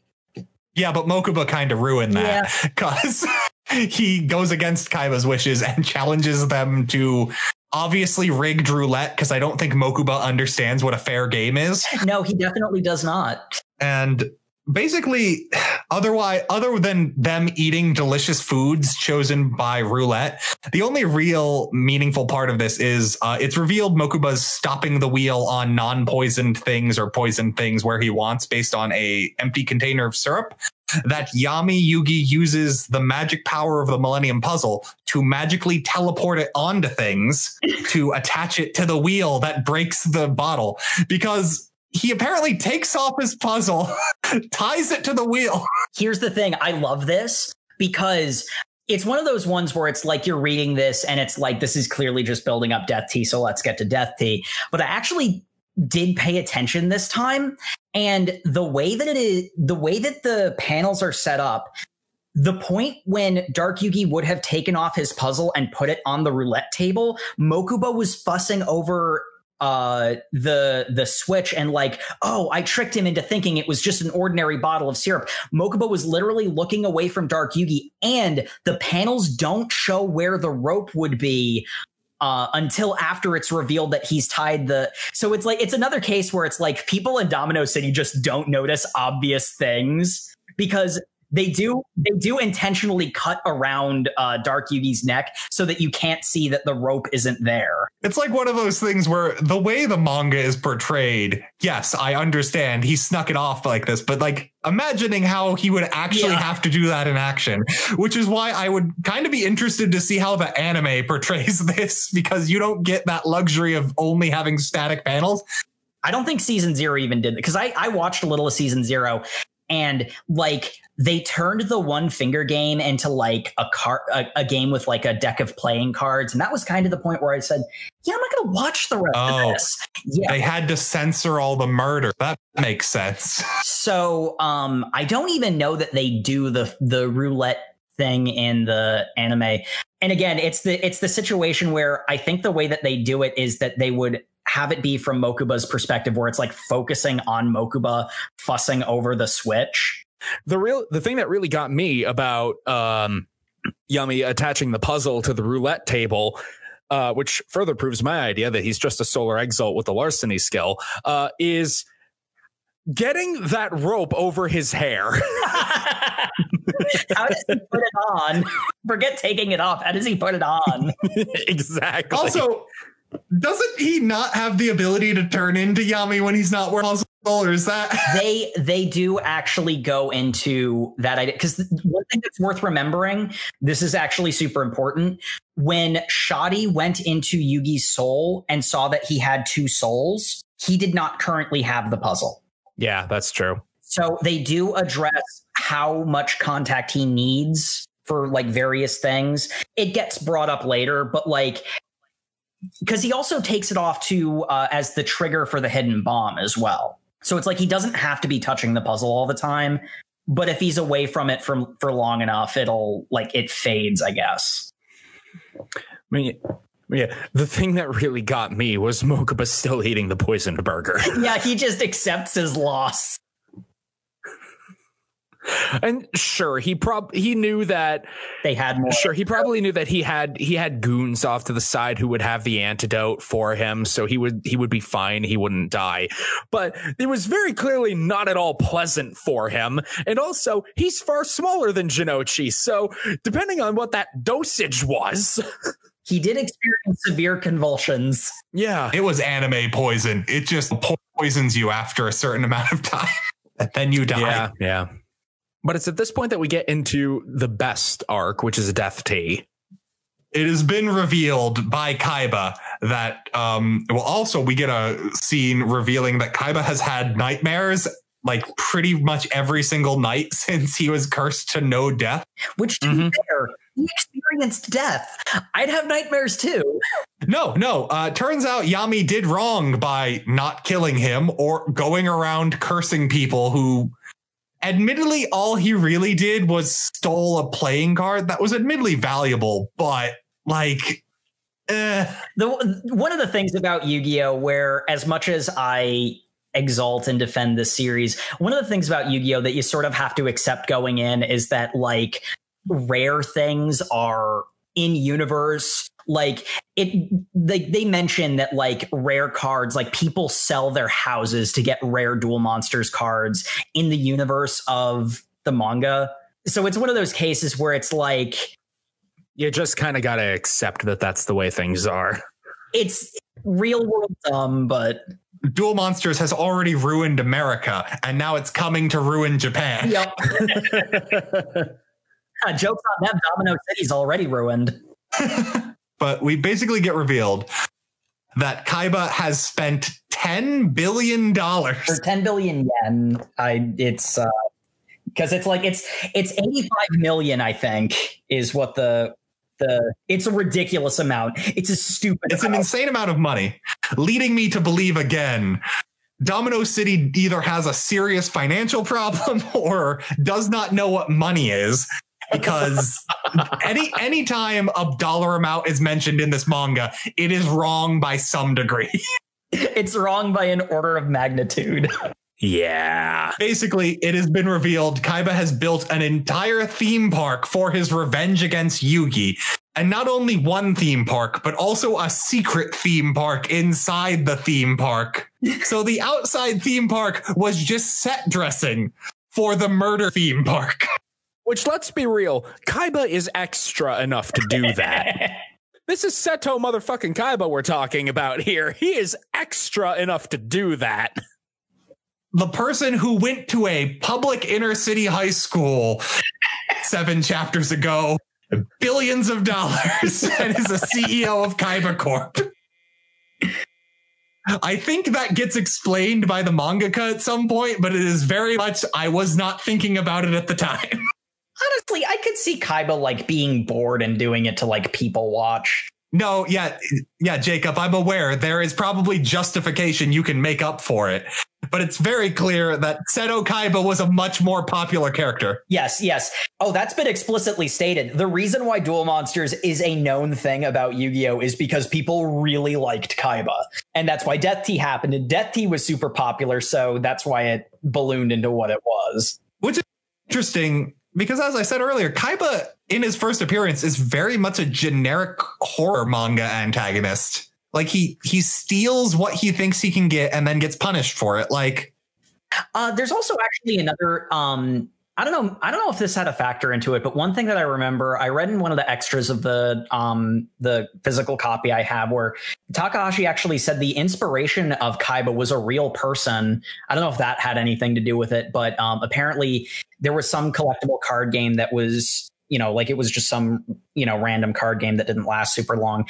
And he was just like talking to like some, vague acquaintance that he had.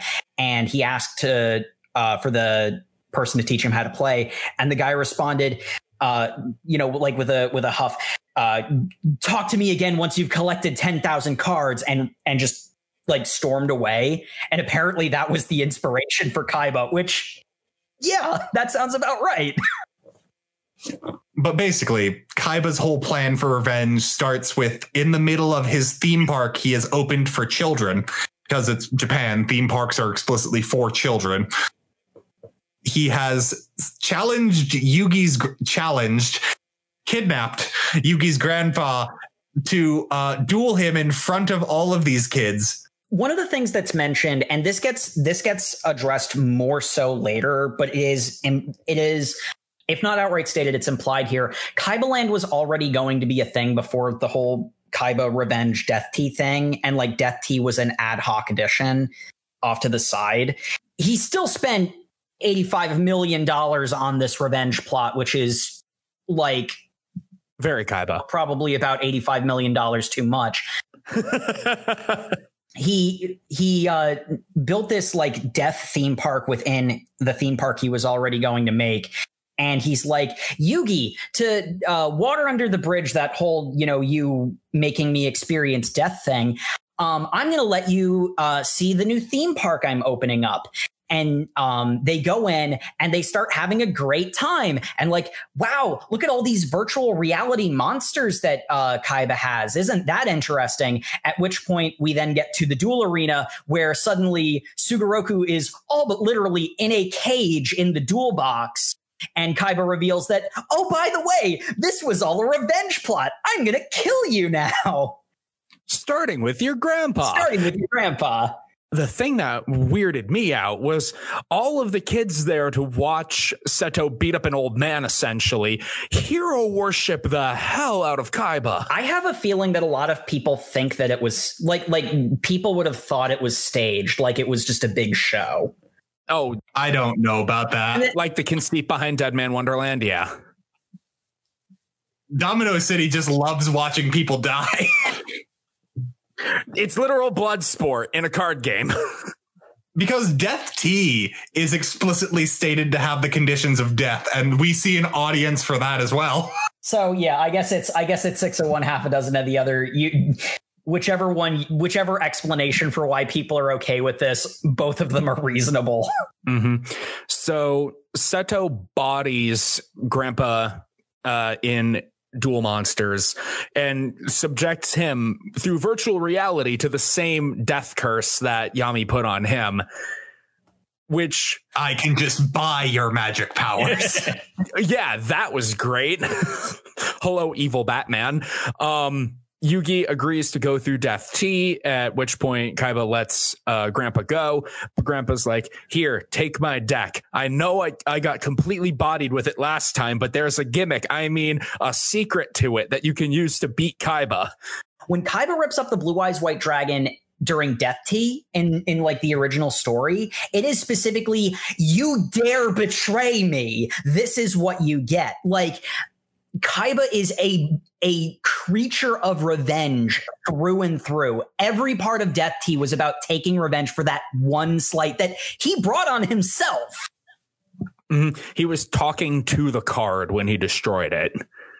Yeah, plus Duel Monsters at this point, I 100% believe he could make his deck out of nothing but Blue Eyes White Dragons, and that would be tournament legal. Yeah. I like how the translation from the manga kept saying that it's the first edition rules. Yep.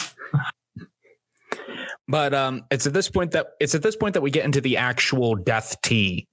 The one thing I wanted to get in before Death Tea, because I don't think it will come up later. I just like the fact that in the background of all this, after rescuing Yugi's grandpa, he is then taken away by ambulance and is still dying of his heart attack. But that's nothing Kaiba's in control of, but they're assumedly fighting for him. Yeah. Mhm. It's not well explained. They do this metaphor better later on, especially because later on they're more inclined to have it be overtly magical when a card game hurts someone. Kaiba doesn't have magic. Yeah, that's sort of the problem. And again, the sort like the idea where Heart of the Cards only ever comes up in Death Tea, and again, it's one of those ones where it's like you can feel the growing pains a little bit, but that the deck is a representation of Sugoroku. That is his soul fighting for his life in metaphor. There is also the real world aspect of Kaiba will not let them leave until they do Death Tea, and they want to go to the hospital with Sugoroku, but Kaiba is literally holding them hostage at this point, so they do still have to go through Death Tea regardless. But they do this metaphor better later. We forget the most important part, that in the audience, Honda was watching because he was taking care of his baby nephew, which screamed to me as the mangaka realized, oh, wait, I should probably have the side characters here. Uh-huh. We get Joji, who is the worst. The actual worst. He's pretty bad. He is like a 2-year-old who somehow speaks eloquently and is also a perv. And also, we need Anzu here somehow. She got fired from the burger joint. And she's working at Kaibaland. I love. She got a job at Kaibaland, yeah. And at which point, seeing this on the cameras, Seto whirls on the guy and goes, who the hell hired her? She's one of their friends. I love that. That is so funny. Because it's like, it's contrived and stupid, but it's a manga. So it's one of those ones where it's like, that could be a flyover thing where no one pays it. But I love that Kaiba reacts to it like, wait a minute. Who approved this? That reaction is the most modern Kaiba. Like, that is the point I recognized that character as Kaiba, was him going, this person should be fired. And by fired, I mean shot. But anyway, we go into the first round of Death Tea, which is essentially laser tag, which they're faced against elite mercenaries who have weapons that will actually kill them. Meanwhile, Yugi and his friends have regular laser tag gear that doesn't even work. Because Honda makes a crack shot on one of them and it does not register the point, at which point this game is unwinnable. The very first game of Death Tea is inherently unwinnable. Oh, and already, though, Jinochi has gone and bum rushed these guys and stomp kicks one of the mercenaries in the face, KOing him. Which is very Jinochi. Joey's confirmed stronger than an elite. Yeah, Green Beret, that's right. He is stronger than an elite U.S. Army. Probably because the United States has already converted to dual monsters as their preferred method of solving world conflict. Yep. I believe it. I believe it. I kind of, this is the case where like Kaiba is at his most petty with the laser tag thing. Well, but clearly not, because Kaiba and Mokuba both say later on that they planned for Yugi and his friends to steamroll through the first like 3 stages. I don't know why you would assume that when you made the very first stage unwinnable. The thing about it is, from Kaiba's perspective, if Yugi's good enough, he'll find a way out of an unwinnable situation. If he's not and he can't win, he made it unwinnable on purpose because he's petty and he wants Yugi dead regardless. If he dies at the first stage, then he wasn't worth the time anyway. There's unwinnable in like a game logic sense. This is unwinnable in how they win it is by brute forcing their way through it. They lucked out by having Taya be their friend, so they ran out of the arena, which I think is weird that door opened at all. No, they stole an actual gun. That's right. Yeah, they stole an actual gun, at which point apparently Honda is a US trained sniper and the quickest gun in the West, because his plan is to walk up to the bad guys, hands raised, and they're like, I see that they are surrendering. We have clearly won this competition. And they put their guard down, at which point Joji Again, might I remind everyone, the 2-year-old on Honda's back tosses the gun into his raised hands, at which point Honda quick draws on this assassin and this soldier and beats them at the quick draw, winning the death game. Yeah.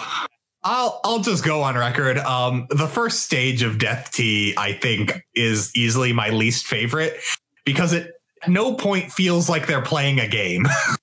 It's very much just brute force your way through. I'm with you there. I will never stop simping for Yu-Gi-Oh, but Death T1 as least favorite stage, that I agree on. Because I can't not, but... We get to a much better one, in my opinion, the Horror Mansion, which instead of just one game is a series of mini games, which I think is a bit cheap on Kaiba's part, but he's Kaiba. He doesn't care.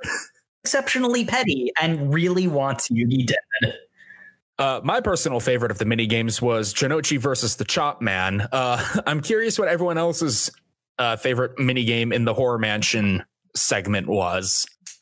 Just has a serial killer on payroll.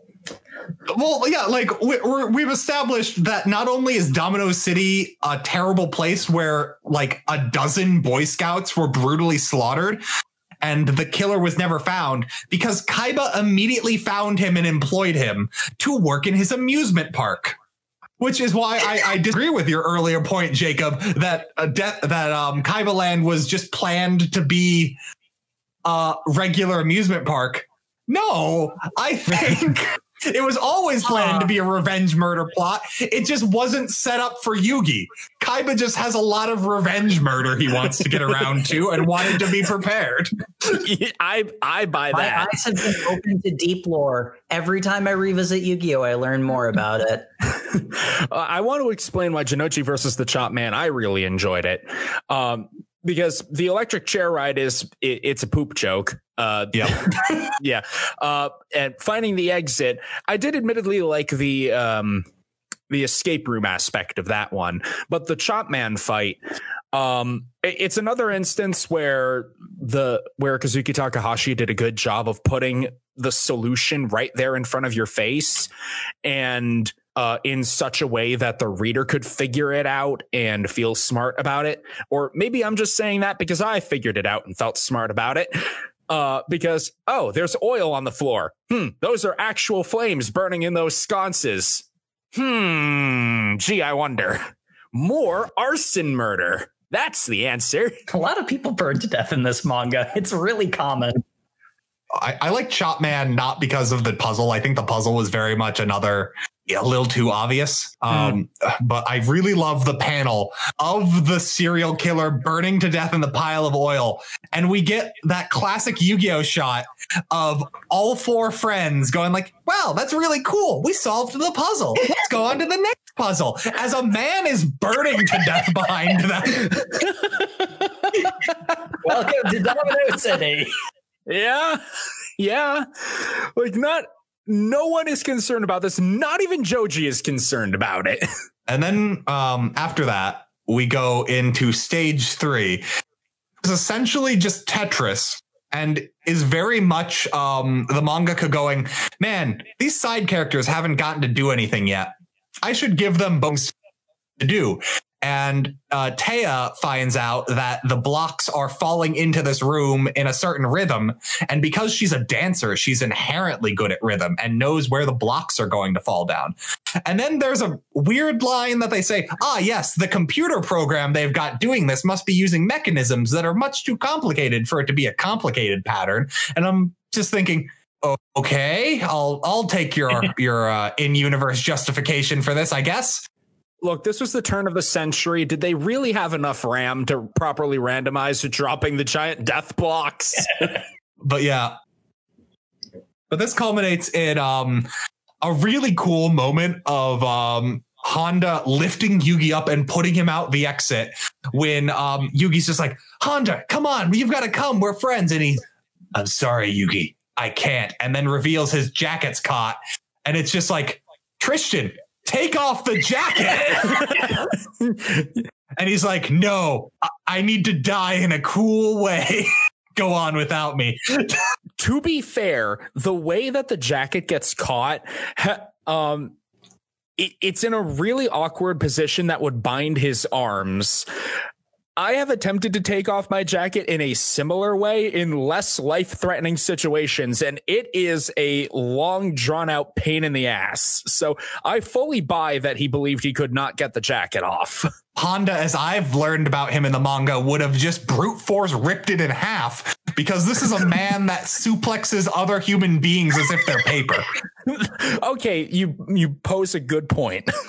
Basically, I think this is another case where it's like medium is a bit of a double-edged sword, because like it's a manga, so they have time for like these long sentences, sort of like the JoJo's situation, where it's like, I think it's supposed to be happening faster than that, faster than they should be able to get the sentences out. Like that joke in JoJo's where like they have the long paragraph in the middle of a fight sort of thing. That's the way I've always like interpreted that. And you know, well, I mean, talking's a free action. Yeah. Yeah, talking takes no time. Yeah. That's sort of the perspective I've taken on it. And to be fair, he does get the jacket off eventually. Yep. Just in time to kick some ass. Yep. Yeah, just in time to Omae wa mo shinderu behind some mooks.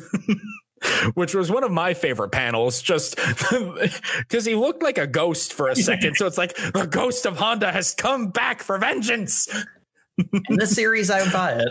Yeah, but that is skipping ahead quite a bit, because that was stage 3. Now we're on to Death T4, which is Capsule Monster Chest 2 Electric Boogaloo. Though this is actually a really, like, the transition between these two is really important, because this is also where we get Yugi explicitly acknowledging Dark Yugi and saying to his friends, by the way, I've been blacking out when all the murders have been happening. I think I might be evil. I love how innocent it was delivered too. I think I might be evil.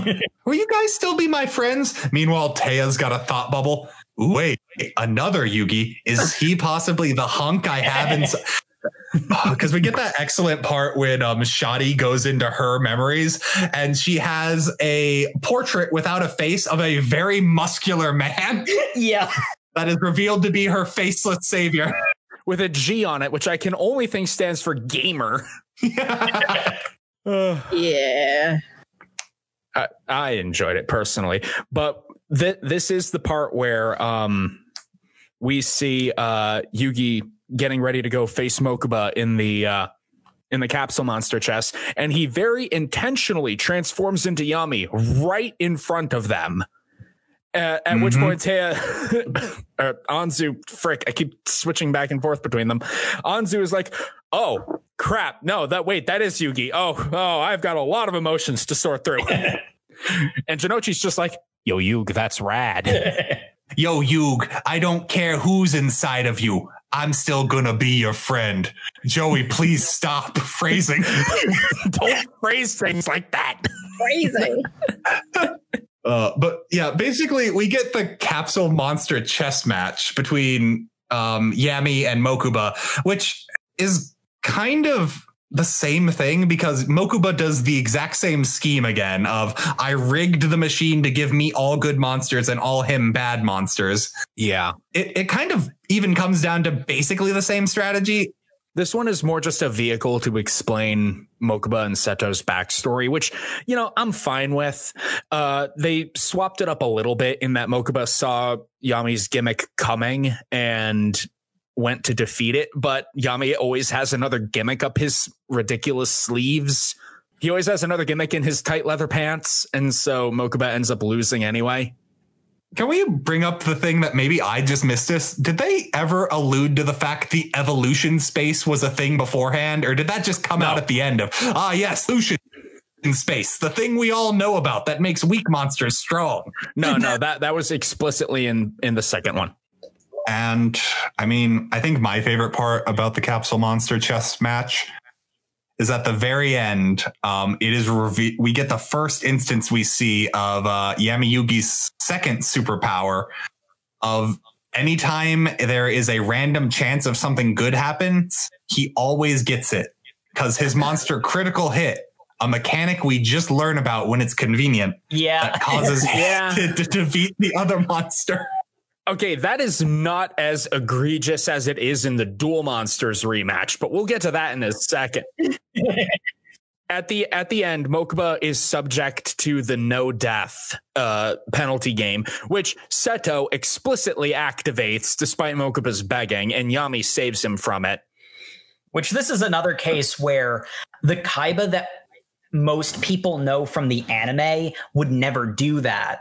But like, it's the situation where Death Tea is where the Kaiba that people know is born. And, you know, since we're moving from Death Tea 4 into Death Tea 5, the Duel Monsters match, you know, that sort of like goes into it that it is worth noting Kaiba doesn't actually cheat this time. He just, you know, murders a bunch of people for Blue Eyes White Dragons to put in his deck. That's hey. Hey, he didn't murder them. They committed suicide because they were so distraught. That's it. There is a legal distinction in court for that, so that is a fair point. You think Kaiba would go to court? That's also a fair point. This guy has money. Are you kidding me?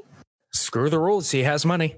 But we do go into after the Capsule Monster rematch, in which Mokuba's like, maybe friendship though. We do get the Duel Monsters rematch of Yami versus Seto, and this is the one from the anime that everyone knows, except they're not in giant like floating platform things. They're sitting at a table in a hologram box, and that's something that I have to point out is one of the biggest problems. And like, this isn't even oh man, the anime is terrible for doing this. The anime is, because it's not a comic book, it has to be a bit more visual, so it creates the duel arenas. Part of the point of Yu-Gi-Oh! Is you look your enemy in the face and you have a one-on-one confrontation with them. You look them in the eye and you don't bring other people into it. And like, when shadow games happen and, you know, people, you know, do stuff that's like outside the rules of the game, that's when, you know, the dark magic, you know, insta kills them.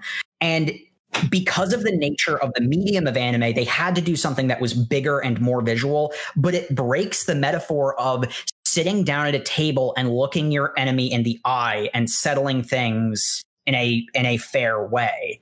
Like, I love the duel boxes. The arenas are cool and everything, but they just don't work for the story that's being told.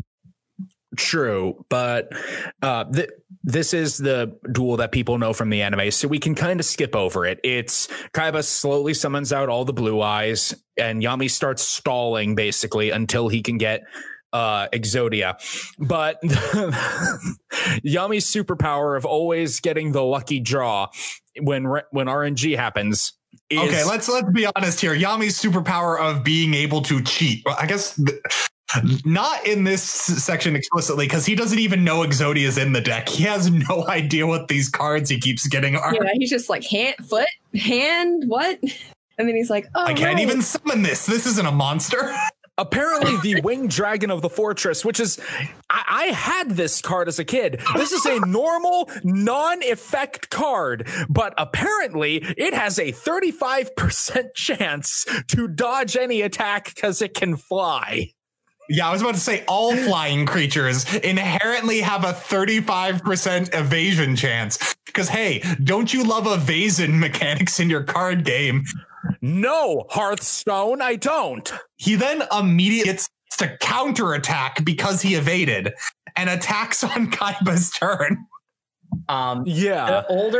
This is the case where a lot of and it basically stops after Duelist Kingdom, but they basically treat the card game like it's a tabletop game where if you can say it convincingly, it becomes a rule. And again, that gets into the double-edged sword of Duel Monsters. In a table game, the rules are the rules. They explain them. Whereas with Duel Monsters, you can just make up whatever card you need for whatever plot device you need to have the battle ebb and flow the way that the author wants. And it got abused. It was ultimately a net positive, but like, that's an example of just abusing the fact that the card game works the way whatever way the author says it works. So yada, yada, yada. Again, Yami always has another gimmick in his tight leather pants. Exodia is summoned. Exodia obliterate. And the classic Mind Crush. Though, to be fair, this is actually, I want to point out, because the manga does note this parallel to some extent. One of the cool things is Exodia is another case of pieces coming together, puzzles coming together, a connection being made. So like Exodia being more powerful than the 3 stat stick cards is again building in the theme. And I felt that was much more evocative and powerful in the manga than it was in the anime. I will absolutely give it up for the manga. That was way better of a payoff than it was in just one episode of the show. And basically we get Yami, who goes Mind Crush, but then shatters Kaiba's soul and then proceeds to specify, again, in my amazing editor panels I love, after the big full screen panel of him destroying this man's soul, an explanation panel afterwards. Oh, by the way, I only destroyed the eat of his soul. I have always had this power. Do not question me. And then Mokuba's just like, okay. And Kaiba's essentially put into a catatonic state until his spirit can piece together what remains of his heart. I love how Mokuba looks at this. Mokuba looks at his brother like frothing at the mouth just in the middle of this field. His arch enemy has done this to his brother. Twice. Yeah. And he can't see his brother's soul as like a happy child putting a puzzle together. Yugi can see that because he's got magic, but Mokuba just has to believe Yugi did the right thing. And he smiles. Like, my brother will come back to me a better person. Let me explain his tragic backstory so you all can feel better. Where we get... Okay, Kaiba's backstory, I love it. I do love Kaiba's backstory. One question I have, because this is like the one thing about the whole Kaiba's backstory thing. How do you cheat at chess? Can someone explain that? I have no idea. Especially against a grand master who thinks multiple moves ahead. The second you do thing that would be cheating would be like, wait, that piece wasn't there. What? So yeah. And like, he's just a sore loser. That's just what it is. I don't think Kaiba's backstory needs that he cheated in that moment. Gozaburo beating him into being a terrible person can be where the cheating starts. So here's a thing I might posit that makes sense a lot for Gozaburo's character. I think maybe he adopted Kaiba because he saw he was willing to do anything to win and saw him cheat and was just like, good, I want someone who cares about victory. Yeah, I buy that. Yeah. Gozaburo is a monster, but he is a monster who wants to train a winner. Mm-hmm. Beyond anything else, he actually cared about having an heir. He adopted someone he could mold into a winner, which is revealed when Kaiba goes, Father, I turned all your allies against you. Kaiba Corp is mine now and you have nothing. And Gozaburo looks his adopted son in the eyes and goes, ha ha ha, Seto, finally. I lost our game, and you know what happens to losers? And then he yeets himself out a window to prove a point that losers deserve to die. Yeah, really hammering home that lesson there. And the fact that, everyone, well, not everyone, but it's basically insinuated that, Kaiba killed his father. No, he did not. Mm-hmm. Again. Gozaburo really is the proto-Endeavor in a way. I just love that panel because Gozaburo is genuinely proud of Kaiba for being a ruthless businessman and accepts his loss because losers deserve to die, throws himself out a window. Yeah, it's pretty intense. Gozaburo didn't want to lose, but he was happy that his heir had defeated him, so he was willing to accept the consequences. And my favorite part of that is actually Seto's response of he smiles with the most punchable grin and says, "Thank you for teaching me this lesson, father." Yeah. after Gozaburo splatted on the ground. He's such a little bastard. It's insane. I love it. We had to have the tragic backstory so you could forgive all the murders as he becomes a main character next arc. you don't even necessarily forgive him. The tragic backstory just proves what a sick he is. And it's like, oh, now I understand why he's like this. This explains the $85 million he spent on an extremely convoluted death game of revenge. Right. I guess the forgiveness comes from Yami destroying the evil part of his soul, so a good part of his soul remains. As tiny as it was. And but that does bring us up to where we read to. So I think it's time that we wrapped this up. Actually, the last thing that we see is actually Yugi mentioning that this was the first time he remembered what happened when he swapped places.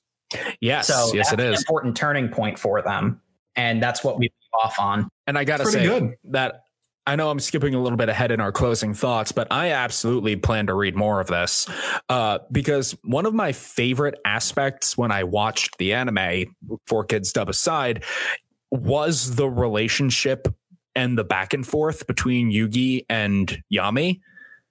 I just really enjoyed every time that the two of them interacted and talked with one another. So the fact that that is now thoroughly established as a thing that can happen in the manga really made me want to just keep reading beyond our assigned point.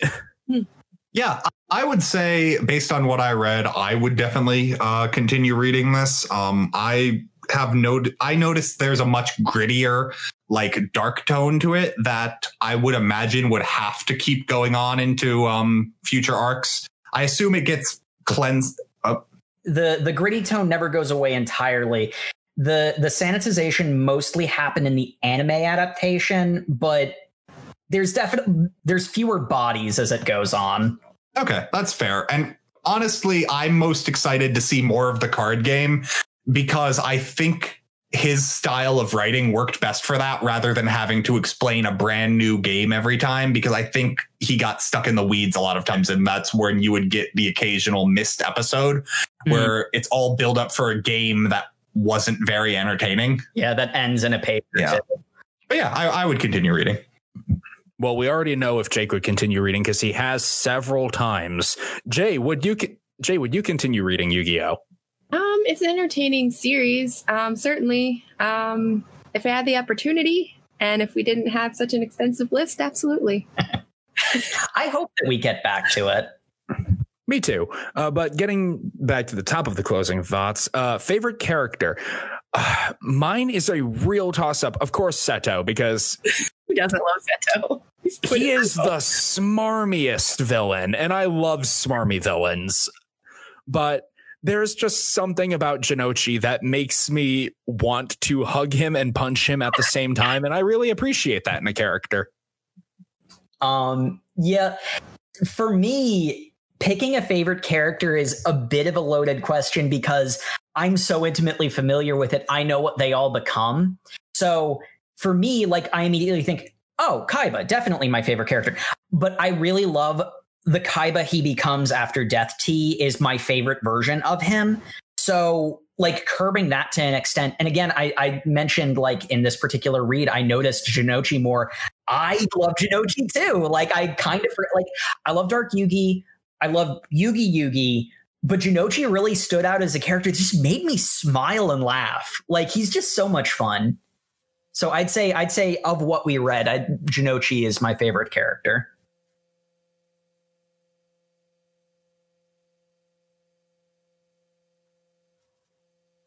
I guess of what we read, I really like Dark Yugi because he has absolutely no characterization for the most part, other than being a tiny murder goblin, and that's amazing. I love murder goblin. Yeah, no. In a serious answer, I actually really enjoyed Honda as I read. Because from the like vague osis of Yu-Gi-Oh, I know that is honestly kind of patchy until we get to GX.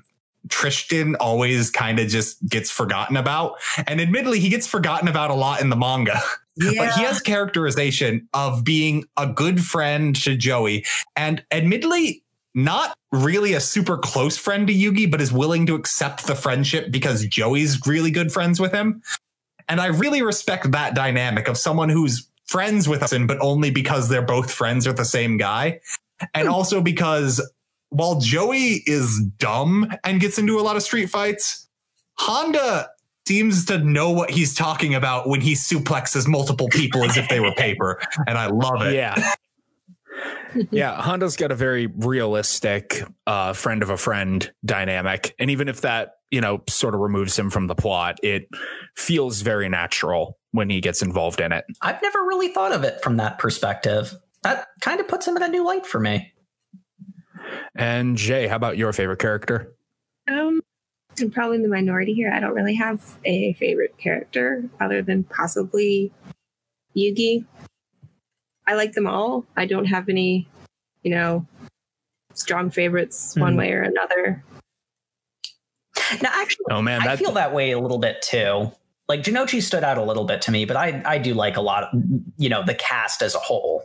Mm-hmm. Wow, you don't have a husbando or a waifu to point out? Or I was about to say. I'm just saying, Yu-Gi-Oh never gave me any husbandos. Damn, No. not even leather pimp daddy Atem, huh? No, Wow. All right. it's the hair. It just doesn't do it for me. That's fair. That's fair. Can't argue with that. And the favorite game, I've stated multiple times that I really liked the ice pick explosive hockey one, just because it really made me feel like Dark Yugi was the king of games and actually had strategy and not just hitting God mode because screw you, it's my game. For me, I have always loved the one finger game. And like my second favorite is the ice hockey. I guess I like it when people get lit on fire. I might be a bit of a pyromaniac, but like I love, because of how thoroughly Dark Yugi outplays Convict 777, like that checkmate is so perfect. Like he had that set up from the beginning, and I just love, how thorough it is. So I'll go. My favorite game of all of these, probably a real safe pick, was the original Duel Monsters match in the Cards with Teeth, because that's when we get the real magic sense to everything of just like, hey, we're going to play a regular card game in our inner city high school, but magic. And you have agreed to the shadow duel with me where the cards will come to life. And also, because you stole this one card, it won't work. And I loved that because it was very much about to be beat until it was just like, but you can't win. You're a bad person. The weight of your soul is heavier than a feather. So you cannot win this Egyptian shadow game. What? No. And Wait a minute. That's not how this works. also, the fact that it was constantly mentioned, by the way, the loser will die. Do you agree to those terms? Of course I agree to those terms. By the way, when I said the loser will die, I was lying. I can do that because I'm the pharaoh. You'll only kind of die. Mental torture. And it's the amazing cross between like actual Yu-Gi-Oh people know and Murder Goblin Yu-Gi-Oh. Perfectly combined into playing magic at school. And I loved it. Yeah, Cards with Teeth is definitely classic. And Jay, what was your favorite game?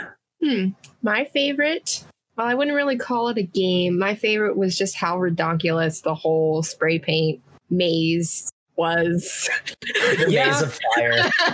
I also wouldn't call that a game. I was just like, what? I was just zigzagging randomly. Haha, no. Yami just shouting, by the way, it's a game. My powers totally work now. Boom. Yeah, no, I'm 100% with you there. Yeah, he was doing the bare minimum to activate his shadow game powers. Yeah, it's like everything else was very elaborate, very like there was thought behind it. And then this comes out of like right field. And I'm just like, what? No. People have to accept the challenge. Yeah, So that's my favorite moment. That was pretty great. All right. Thank you for listening to the Over Manga Cast, everybody. Be sure to subscribe and review so you can always catch us the next time that we get way too deep and in depth in talking about our favorite Japanese comic books, and let us know what you think of them. Check out our Twitter at Over Manga Cast, where you can see our shit posts of us screen capping various hilarious out of context moments from our weekly reading. And next week's reading is going to be My Life as a Villainess, chapters 1 through 29, or as Jake describes it, the adventures of the dumbest puppy who seduces everything with a heartbeat. Love it. I'm so excited. Our first steps into the isekai genre, and hopefully our last. No, it won't be. It We are going there. to read ReZero one way or another. I promise. ReZero isn't even a manga. I know, but I want to suffer, Matt. Good night, everybody. Anyway, we'll see you next week with that. Good night, everybody. Good night.